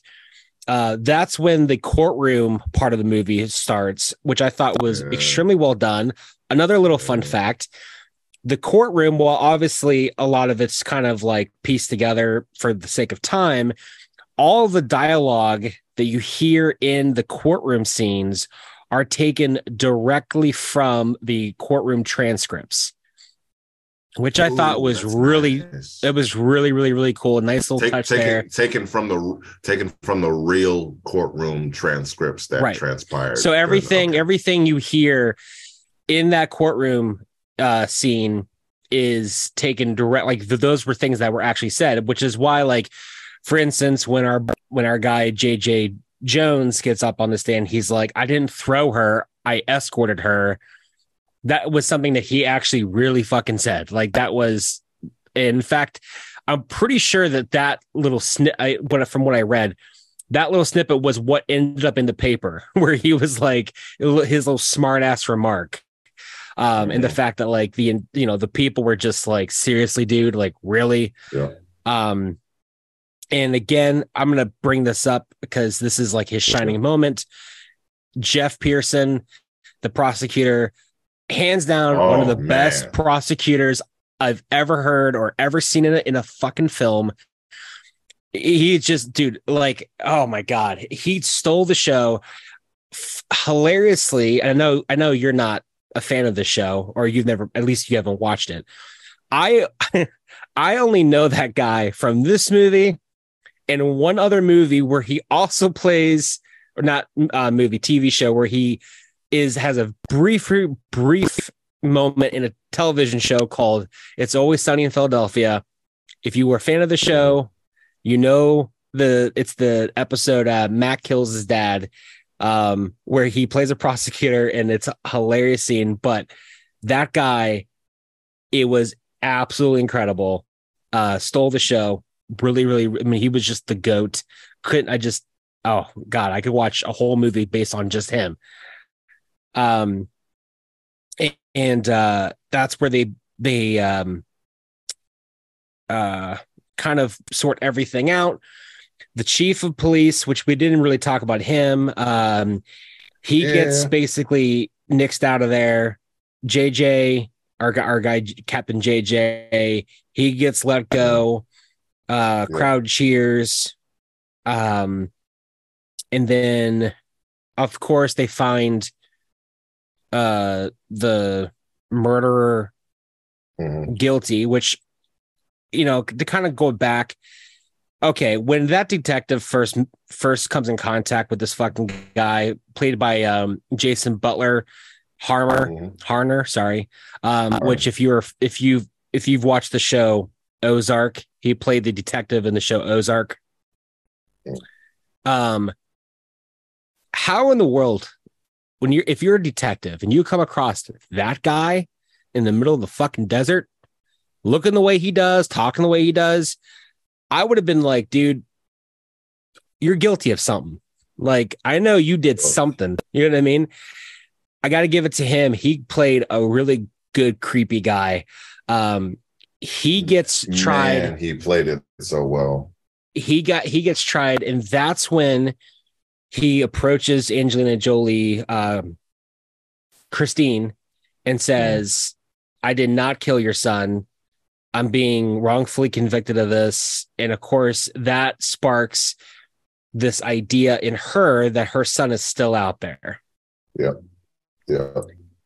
And then we, there's this little moment where after the hearing, we kind of see her trying to, return back to a normal life. And she's still looking for her son. And even though the detective's like, he's probably dead, she's like, I don't care. I'm still going to be looking for him. I know he's still out there. He said that he didn't kill him, so there's a possibility. that's when the dude, right before he gets hung, requests to see her. So she goes thinking that he's going to tell her that he without a doubt did not kill her son. But she gets there and he cops out at the last second. They have this, again, really emotional scene by Angelina Jolie where she kind of like she gets more pep to her step. She's less mousy, way more direct in this moment. Just get straight more with him. pep. She pinned him between. Let me set the scene real quick. I know you're trying to fly through this. He BSing. He crazy. He just out of his mind crazy from the moment Buddy gets picked up.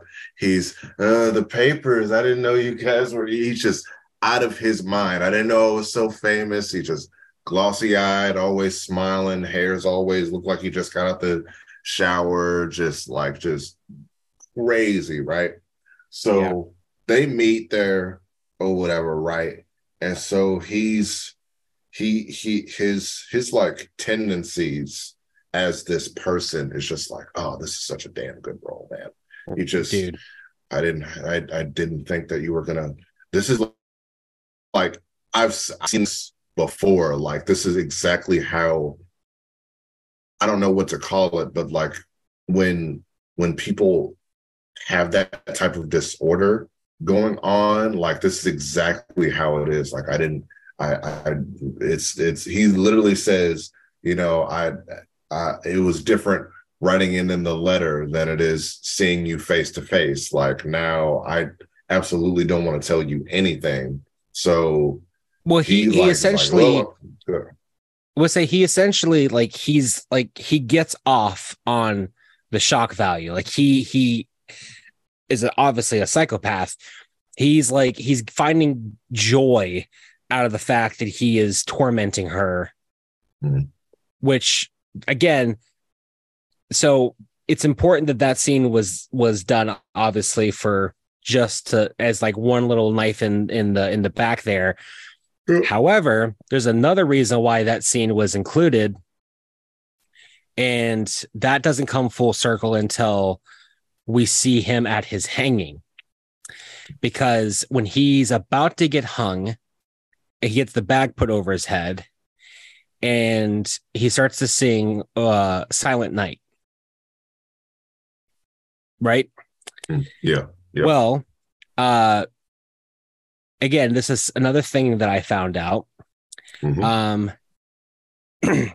Him singing Silent Night just before getting hung, while not detailed in the movie, had a very sinister meaning behind it in real life.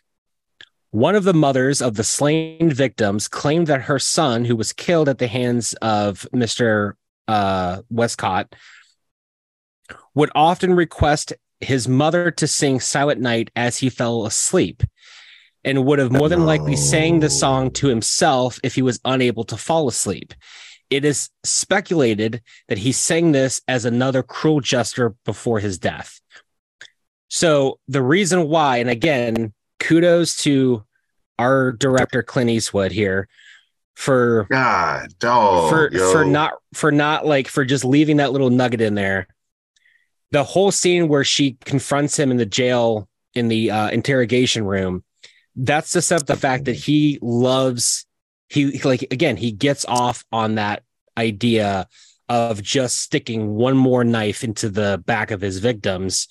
So when he goes up there, he sings that song, and that's the reason why he sings that specific song, because the mother of that child is there as he's getting hung. Yeah. Woo! Pull no punches, huh? You just going, God, dog, that I thank you for that, because I was like, why is he singing Silent Night? That right there is, woo, just, woo. So yeah, so he goes off to hell. And I look, I'm sorry, hey buddy, But as much as he played at the table, I've been good ever since. The Reverend says if I, repent and everything, I fully understand that is what the word says. You know what I'm saying? If you confess with your mouth, believe in your heart that God raised Jesus from the dead, you shall be saved. And if you repent of your sins, you'll be good. That man was not repentant. He don't. All. Yeah, he don't. There was no. He don't. Right, which is why I kind of had to laugh because, for those who don't know, back in, I don't know if I forget, there might be one state that still does hangings. That might be a lie. I think it's a pretty much outlawed form of punishment. But back then, during hangings, there would have been a priest there. That is 100% accurate. And the priest would have said a final prayer before the person would be hung. So when he calls out, pray for me, I love how it shoots the look to the priest. And he's like, what are you looking at me for? I'm not doing it. He's like, I don't know why I'm here. Well, does he not say something right before he walks up the steps? I could be wrong, but I thought the priest said something before, or maybe does he just look at him or something? Maybe he just looks at him. I don't remember him saying anything, which is why I kind of I had to laugh because he's like, I don't know why I'm here. Listen, you guys told me to show up. I found out what this dude did. I ain't saying shit. I don't care. The Lord knows. The Lord knows. The Lord forgives. If this guy pops up in heaven, I'm gonna be hella shocked. But I'm not saying nothing. You know what I mean? Right. So buddy, that dude, another one bites the dust. So I don't know how much time passes between now and then, but I want to say it's a couple of years. Yeah. Because it's in the early 30s when she gets notified that one of the kids who was held captive escaped, and he comes forward, and that's when he tells a story about the fact that him and her son and this other kid were trying to escape. The kid got his leg caught. Walter went back to save the kid. The evil guy is woken up, comes out, and he starts shooting his shotgun, which we can assume that Walter was struck by a fragment or a bullet or something, because one of them gets hit with something. Yeah, because one of them because you're right, because one of them does trip and stumble, and for a second I couldn't tell if it was because he was tripping over something trying to get to cover as he was shooting, or if he got grazed, because all three of the kids, so three kids, the boy that comes back, Walter, and one other unidentified kid, all three of them get away, and all of them are running off into the night. And as soon as Buddy come out and start blasting, there's some stumps, some debris, big branches, and they're still little kids. Right. So it's stuff that they're trying to duck behind, that they're able to get behind because they're so small. Right. So either you're correct, either one of them does get grazed, or he's tripping trying to get over to cover. But again, the way that it's shot, and it's done 100% intentionally, you're not sure, which the kids wouldn't have been sure either, because it would have been pitch fucking black. They would not have been able to see really where they were going. The kids get separated. This kid obviously makes it out. He successfully escaped, but the other two boys have never been found. They were never identified. Yeah. So he just simply says that he doesn't know if they ever got recaptured or what happened to them. And that's when Angelina Jolie is like, okay, so there is a chance that he did escape. And that's when there's that last final moment with her and the detective, where she's like, I'm going to I'm going to keep looking because, as long as there's a chance, I'm not going to give up. Yeah. And then that's when the movie kind of concludes by saying that, she never stopped looking for her son, implying that he was never found. Yeah. Yeah. And man, what a great, so even like after the, the two things I want to get to is when she gets a call, and it's her and presumably another lady, obviously, who had her son lost. Presumably, she either would have met her during one of the court cases or during the hanging as one of the parents who lost their kids. And right, they were pretty they seemed very friendly, at least, if not having some kind of connection to each other. So she goes, Angelina Jolie goes, and so does she. And then she comes up, she's just like, they found my son. So she still goes and hears. And so then the way this kid talks, like I said, this is like 3 years or something, like after the fact or whatever. So it's been some years afterwards. So, he's talking about everything or whatever. And so the detective's like, you've been gone this long, why didn't you just come clean? And maybe the kid at this time, maybe again, another preteen, 13, maybe 14, years old or whatever. At that time, maybe he was like 11 to 12. Bruh, he got kidnapped for who knows how long. Yeah. He was in there, ran for his life, had an extremely, extremely traumatic. He witnessed he was able to name some of the kids, able to name Walter, right? And witnessed every single one of those kids get brutally butchered outside the chicken coop in which they were held captive in, then ran for his life. What you mean, why didn't he come clean? Are you stupid? Right. He was afraid for his life, afraid for his family's life, that he explains that maybe the dude finds out who his mom and dad are and goes to them and starts to kill. What are you talking about? Why didn't he come clean? He was scared. So we stayed with some random lady for all this time. And again, as we've illustrated, kids, it's their word versus an adult's word.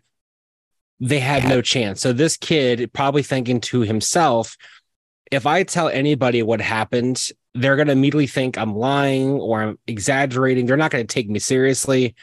And then if I fucking fall into the hands of this guy again, no one's going to believe that this guy is a psychopath. So like, for all the reasons we've talked about, as far as like when it comes to authority figures and women and kids aren't really taken seriously, I 1000% understand why he didn't come forward immediately, why it took him so long to. He probably waited until he was old enough that like he would have been taken more seriously or something. You know what I mean? Yeah, and it's really sad back then how things were, like, just like you said, this entire time, even me as a Black man, like back then, there would have been a couple times where I would have been dead.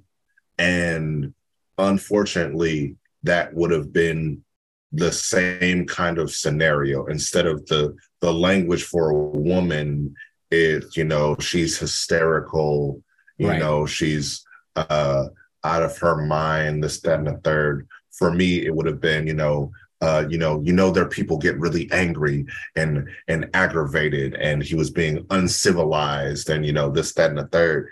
And I'm just like, they didn't believe this lady, they didn't believe these kids. Like, the very reason all of this stuff went down. The only person who did that, she had allies, but too much stuff happened in between everything. If something could have happened quicker with the Reverend and the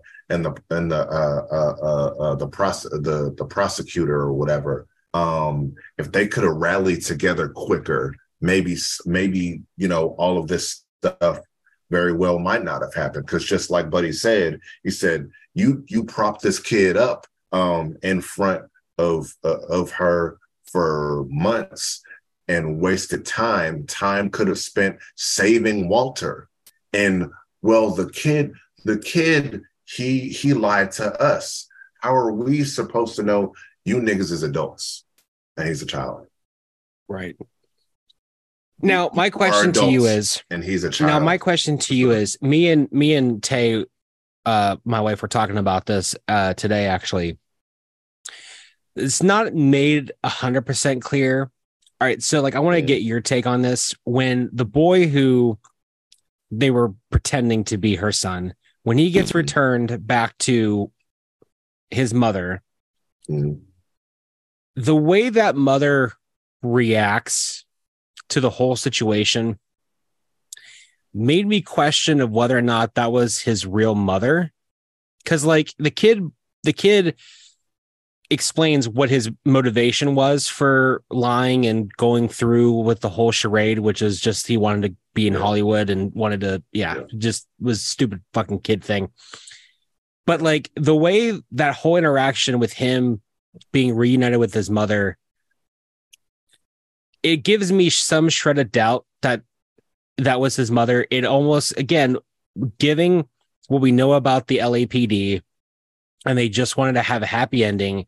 This kid, and then again, another reason why I'm thinking about this is because the way that we're introduced to this kid in the beginning is he's with this creepy dude in a diner, and it's implied that he's kidnapped by this dude. This dude's having this kid hostage, whatever the case is. You know what I mean? Really? I genuinely thought he was just a bum traveling with his son, like they were homeless or whatever. Well, no, because he's just like, well, I'm just leaving this kid here.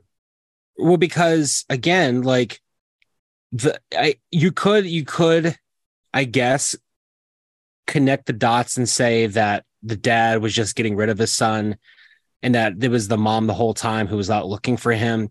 I don't know. It's still the way that she reacts to the whole situation didn't make me 100% feel that that was his real mom, that it was just another woman that that she was like, oh, I'll adopt a child. I'll pretend like I'm the mom. And this kid clearly is just so like wrapped up in his little fantasy world of being in Hollywood that he doesn't give a fuck. You know what I mean? Like, and he's like, oh, the LAPD told me to do all this. And they're like, okay, that's enough. It's enough. Get him on the train, silly kids. I did. The kids say the darndest thing. The mom definitely played a role as soon as she was all smiles and she was, I'm happy that you're here, and very much so the persona of what the LAPD wanted from Christine, and again, like very, I'll have to look into this, but like, the other thing you have to keep in mind too, because like at one point you could say, why would a mother actively go along with this ruse? You have to keep in mind this is during the Great Depression. People are losing their possessions, they're scrounging for everything. It's not entirely impossible that when the kid was found, the LAPD could have paid off the family or this mother if it is his real mother, and the mother would have been like, well, he's with a better family, he's being taken care of way better than what we could have done, which again happened all the time, especially out in the Midwest.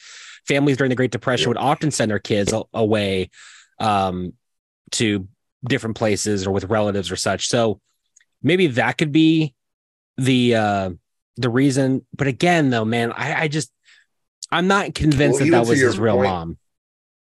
even to your point of like the Great Depression and stuff, like even back then, especially in rural areas that you're talking about, that you know people was having 12, 15 kids, you know Right. what I'm saying? So True. especially during like the Great Depression era, uh kids had to have been dying off.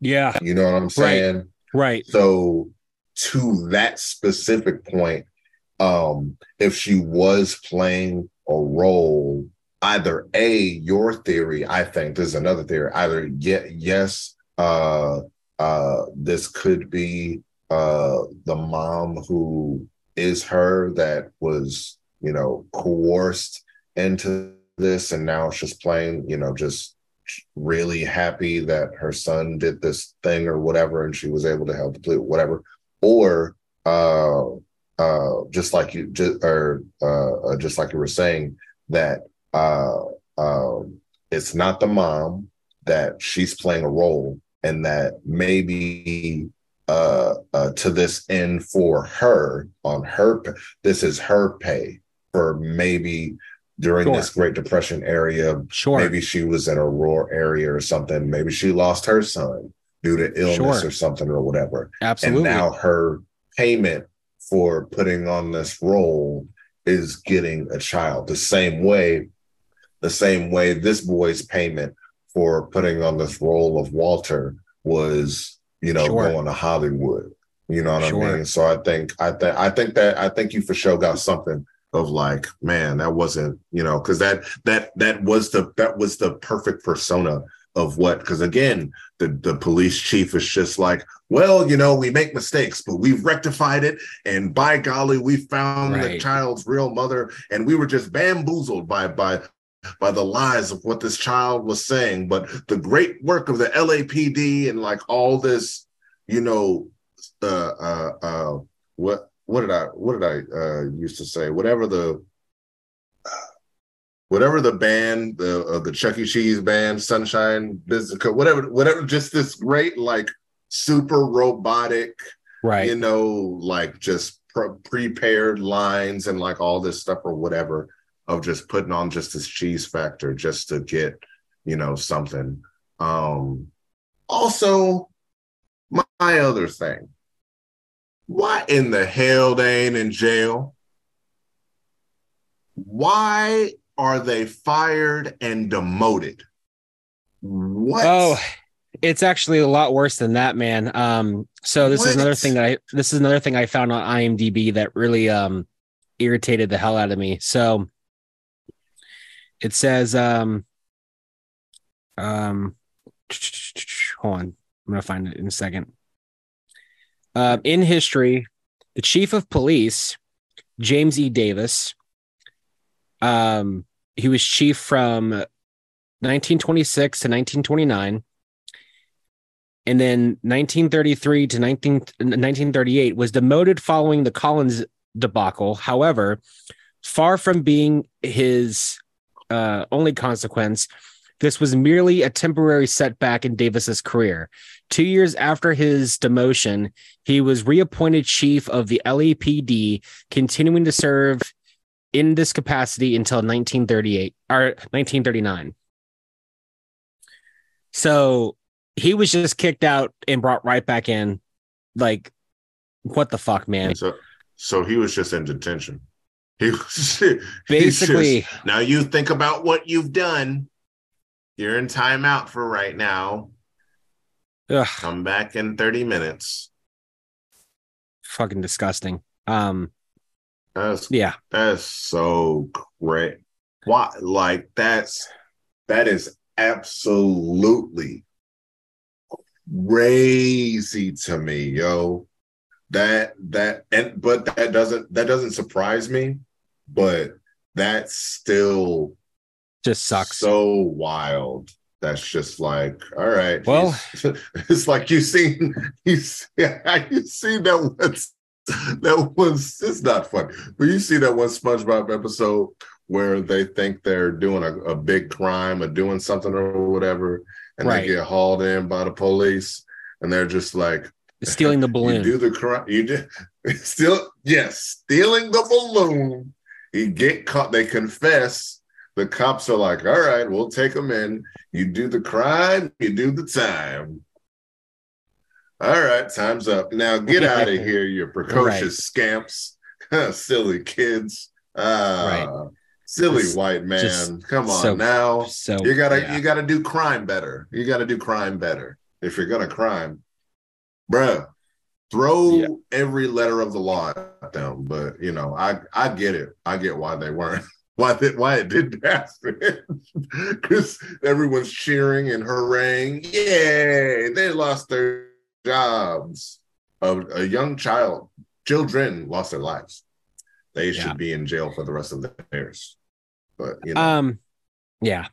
So another fun fact, this didn't come up in our assessment, but another little fun fact about this movie that again just goes to show just the little attention to detail. So the theme song, because that's another thing about this movie is there's like hardly any music, which is way more haunting. So that was a good choice.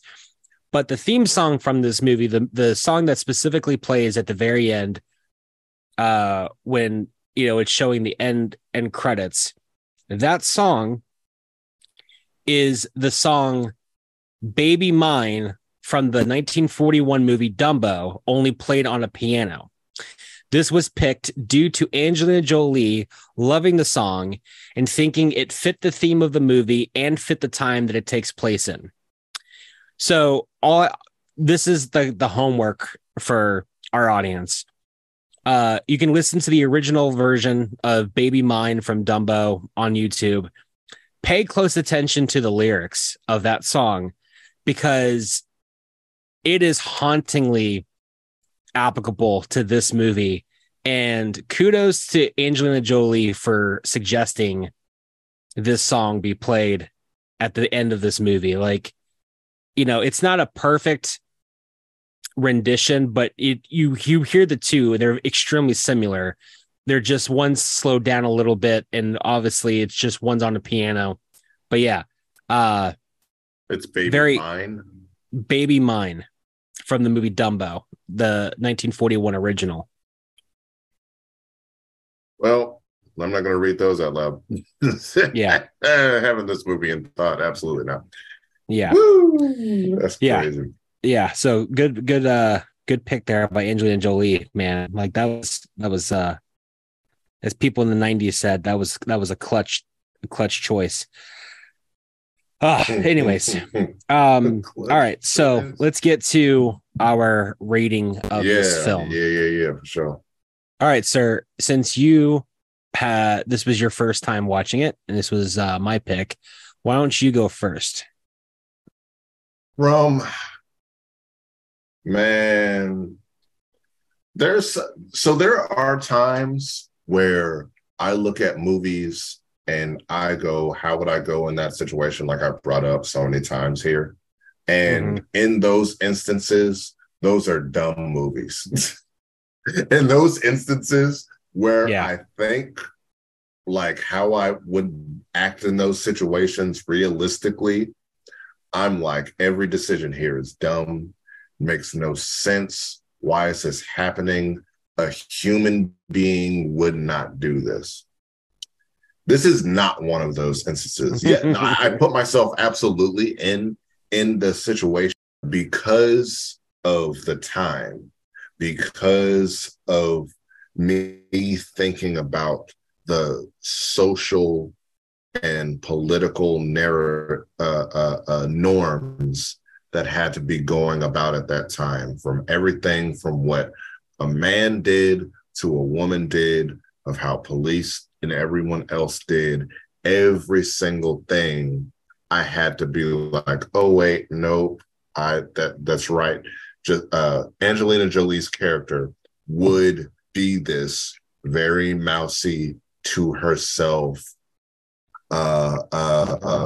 only to the brink of madness is when she's actually pushing and getting past the BS lies and everything else is when she's really, really pushing to get every bit of help for her and her son, no matter what the cops said or anything like that. Before all of that, every single thing those dudes said, she just followed. She just followed and trusted, and or even if it wasn't trusted, it was, what can I do? What can I really do?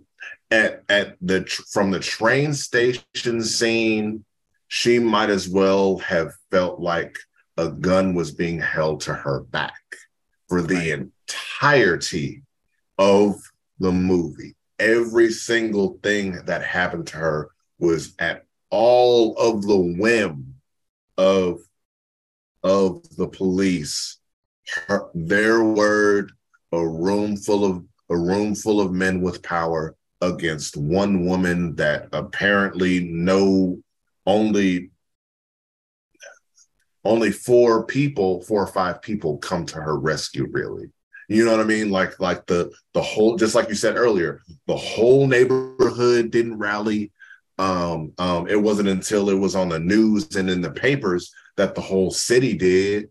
You know what I'm saying? When they was going to trial, and that was at the very end of the movie. Where was all of this beforehand?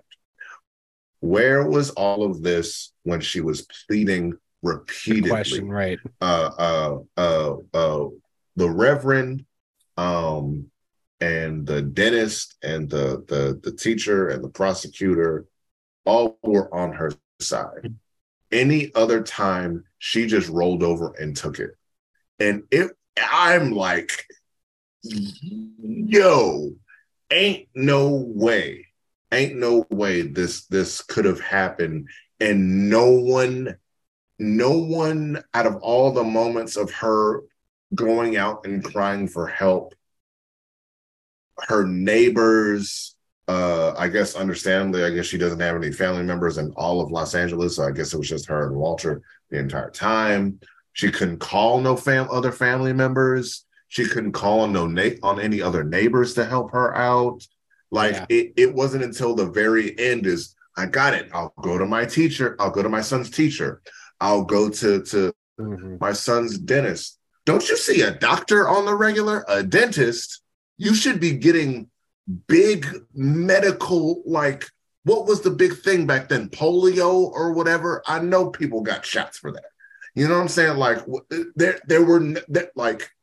there were so many things where I was just like, I swear, if this lady don't say nothing, but because of how America worked and how the dynamic of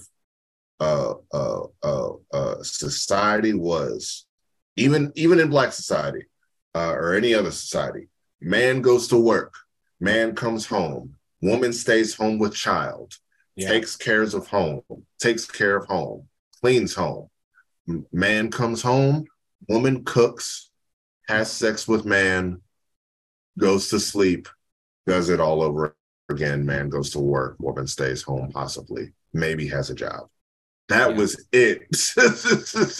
And I'm like, yo, this is so nutty how it just took the Reverend and the prosecutor to do. Buddy, man, he to the T was was turned up for her. He was on 1,000 in that courtroom and threw every letter at them dudes. Every single thing was just all of what she should have been doing. The acting was superb. The dude who played the killer, man, he played crazy. Man, he played that so well. Ooh, he played that. It wasn't over the top. Right. You know what I'm saying? It wasn't underplayed. It was like the right amounts. The cops were as crooked as they could come. The Jones, boy, he played Smug good. I wanted every second he was on the screen. I wanted to give him a good push. Great at it. The style of the speech and how everyone was talking and this, that, and the third. Like, I loved it. It was to the T for me, as much as I've seen other movies set in that time period. Very, very good. Everything was good, man. The drama was Angelina Jolie throwing that plate of baby food. Yeah. Whatever that was, wet Play-Doh. I don't know what that was. I hope that wasn't macaroni and cheese. It's just everything. The little boy being creepy and just looking blankly at the mom. Good night, mommy. And just turning around and just that alone creeped me out. You know what I'm saying? Like the whole nut house at the insane asylum, man, every single one of them nurses, to the doctor, to the friend that she got in there, everybody played them roles. This is a Big 10 for your boy. This is Big 10. So my bad. We're supposed to. My bad. Announce the object. So, right. Out of the objects that we are rating this with is from a very specific scene, the climax of the film, I would say. It shows up at the 1 hour and 11-minute mark. It is when the boy is confessing to the crimes and the detective is realizing what's going on. There's a shot that it peers to his hand, and the fact that he has burned through his entire cigarette pretty much down to his fingers and he hasn't noticed yet, to symbolize that he's so captivated by this boy's story. We're rating this 1 to 10 burned cigarettes.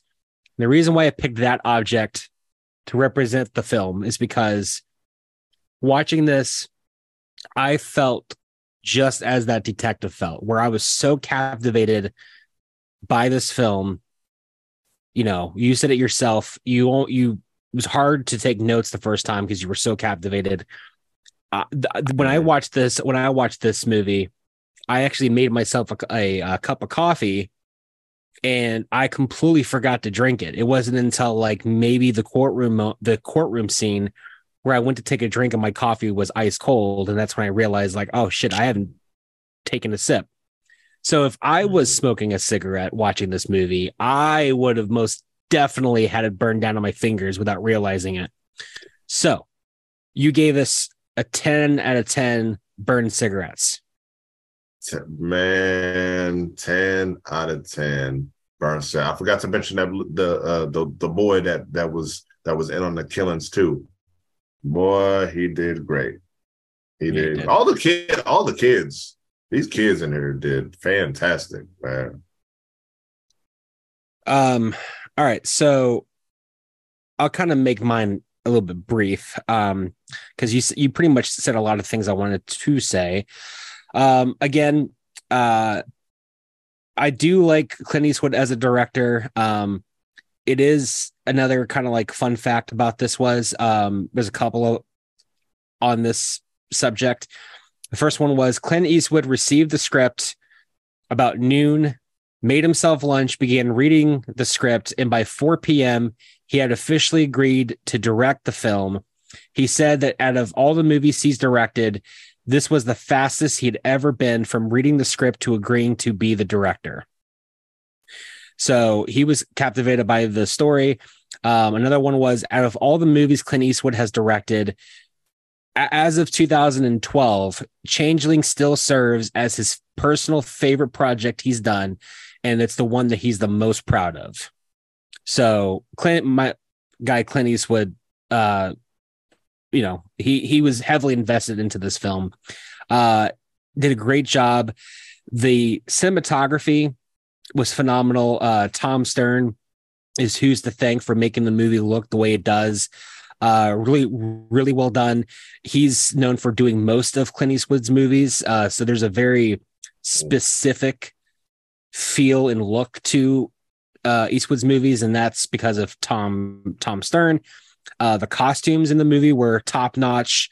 Again, Deborah Hopper is to thank for that. She was looking at her credits on IMDb. She's only done costumes for Clint Eastwood films, so he used her time and time and time again, even as recent as his most recent film that he made.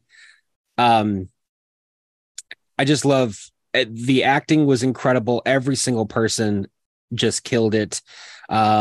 We've talked a lot about the different characters. I mean, even the kids just killed it.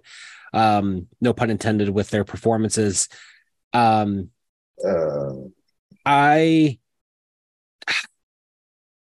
So when I looked at my original rating of this film, and I'm pretty sure I rated this movie after I watched it with my wife, I gave it a 9 out of 10, and I can't remember why I didn't give it a 10 out of 10, but for whatever reason that is, obviously I am changing my rating. I'm updating it now to 10 out of 10 perfectly burned cigarettes. There's not one thing I can say negatively about this film. It is so captivating. Again, another thing I love about Clint Eastwood's films is that he is so direct at getting to the fucking point. Like I clocked it from the beginning of the movie to when her son is missing is a grand total of like 11 minutes. Like he wastes no time getting to the punch of the movie. That's something that he has pretty much in all of his movies. I love that fact. So this movie gets right into it, doesn't waste any time. Perfect 10 out of 10 movie for me, which brings our score to a perfect 20 out of 20. That's number 3 now of our perfect score on our list. So awesome. Perfect score. Like to hear that. I like to see that. What haven't we given a perfect score to? We did not. 310 to Yuma, we gave collectively 17 out of 20 Hand of Gods. Okay. The Shack, we gave 15 out of 20 deers. Okay. Demon Slayer was a 17 out of 20 swords. And then Howl's Moving Castle was 16 out of 20 turnip heads. That's it. Okay. So now it's time for us to pick our next film. I got my number generator already set up. All right. 3, 2, 1. And number 118. 118 is... another television show. Mob Psycho 100. It's an anime. Yeah. It's an anime from 2016 to 2022, so it's recent. How many episodes? What total of 37 episodes, each 25 minutes a piece. Mm-hmm. All right. Well, we'll get into how we're going to break this up, but for today's purposes, for our audience, you can. That's what we're going to be doing next. Thank you guys so much for listening. Miles, thank you for doing this with me once again. Thank you guys so much for listening. I'll catch you guys next time on the Deep Dive Podcast. I am your host, Seth Walters. Miles Jones. And we'll see you guys next time. Thank you very much. Farewell, kids.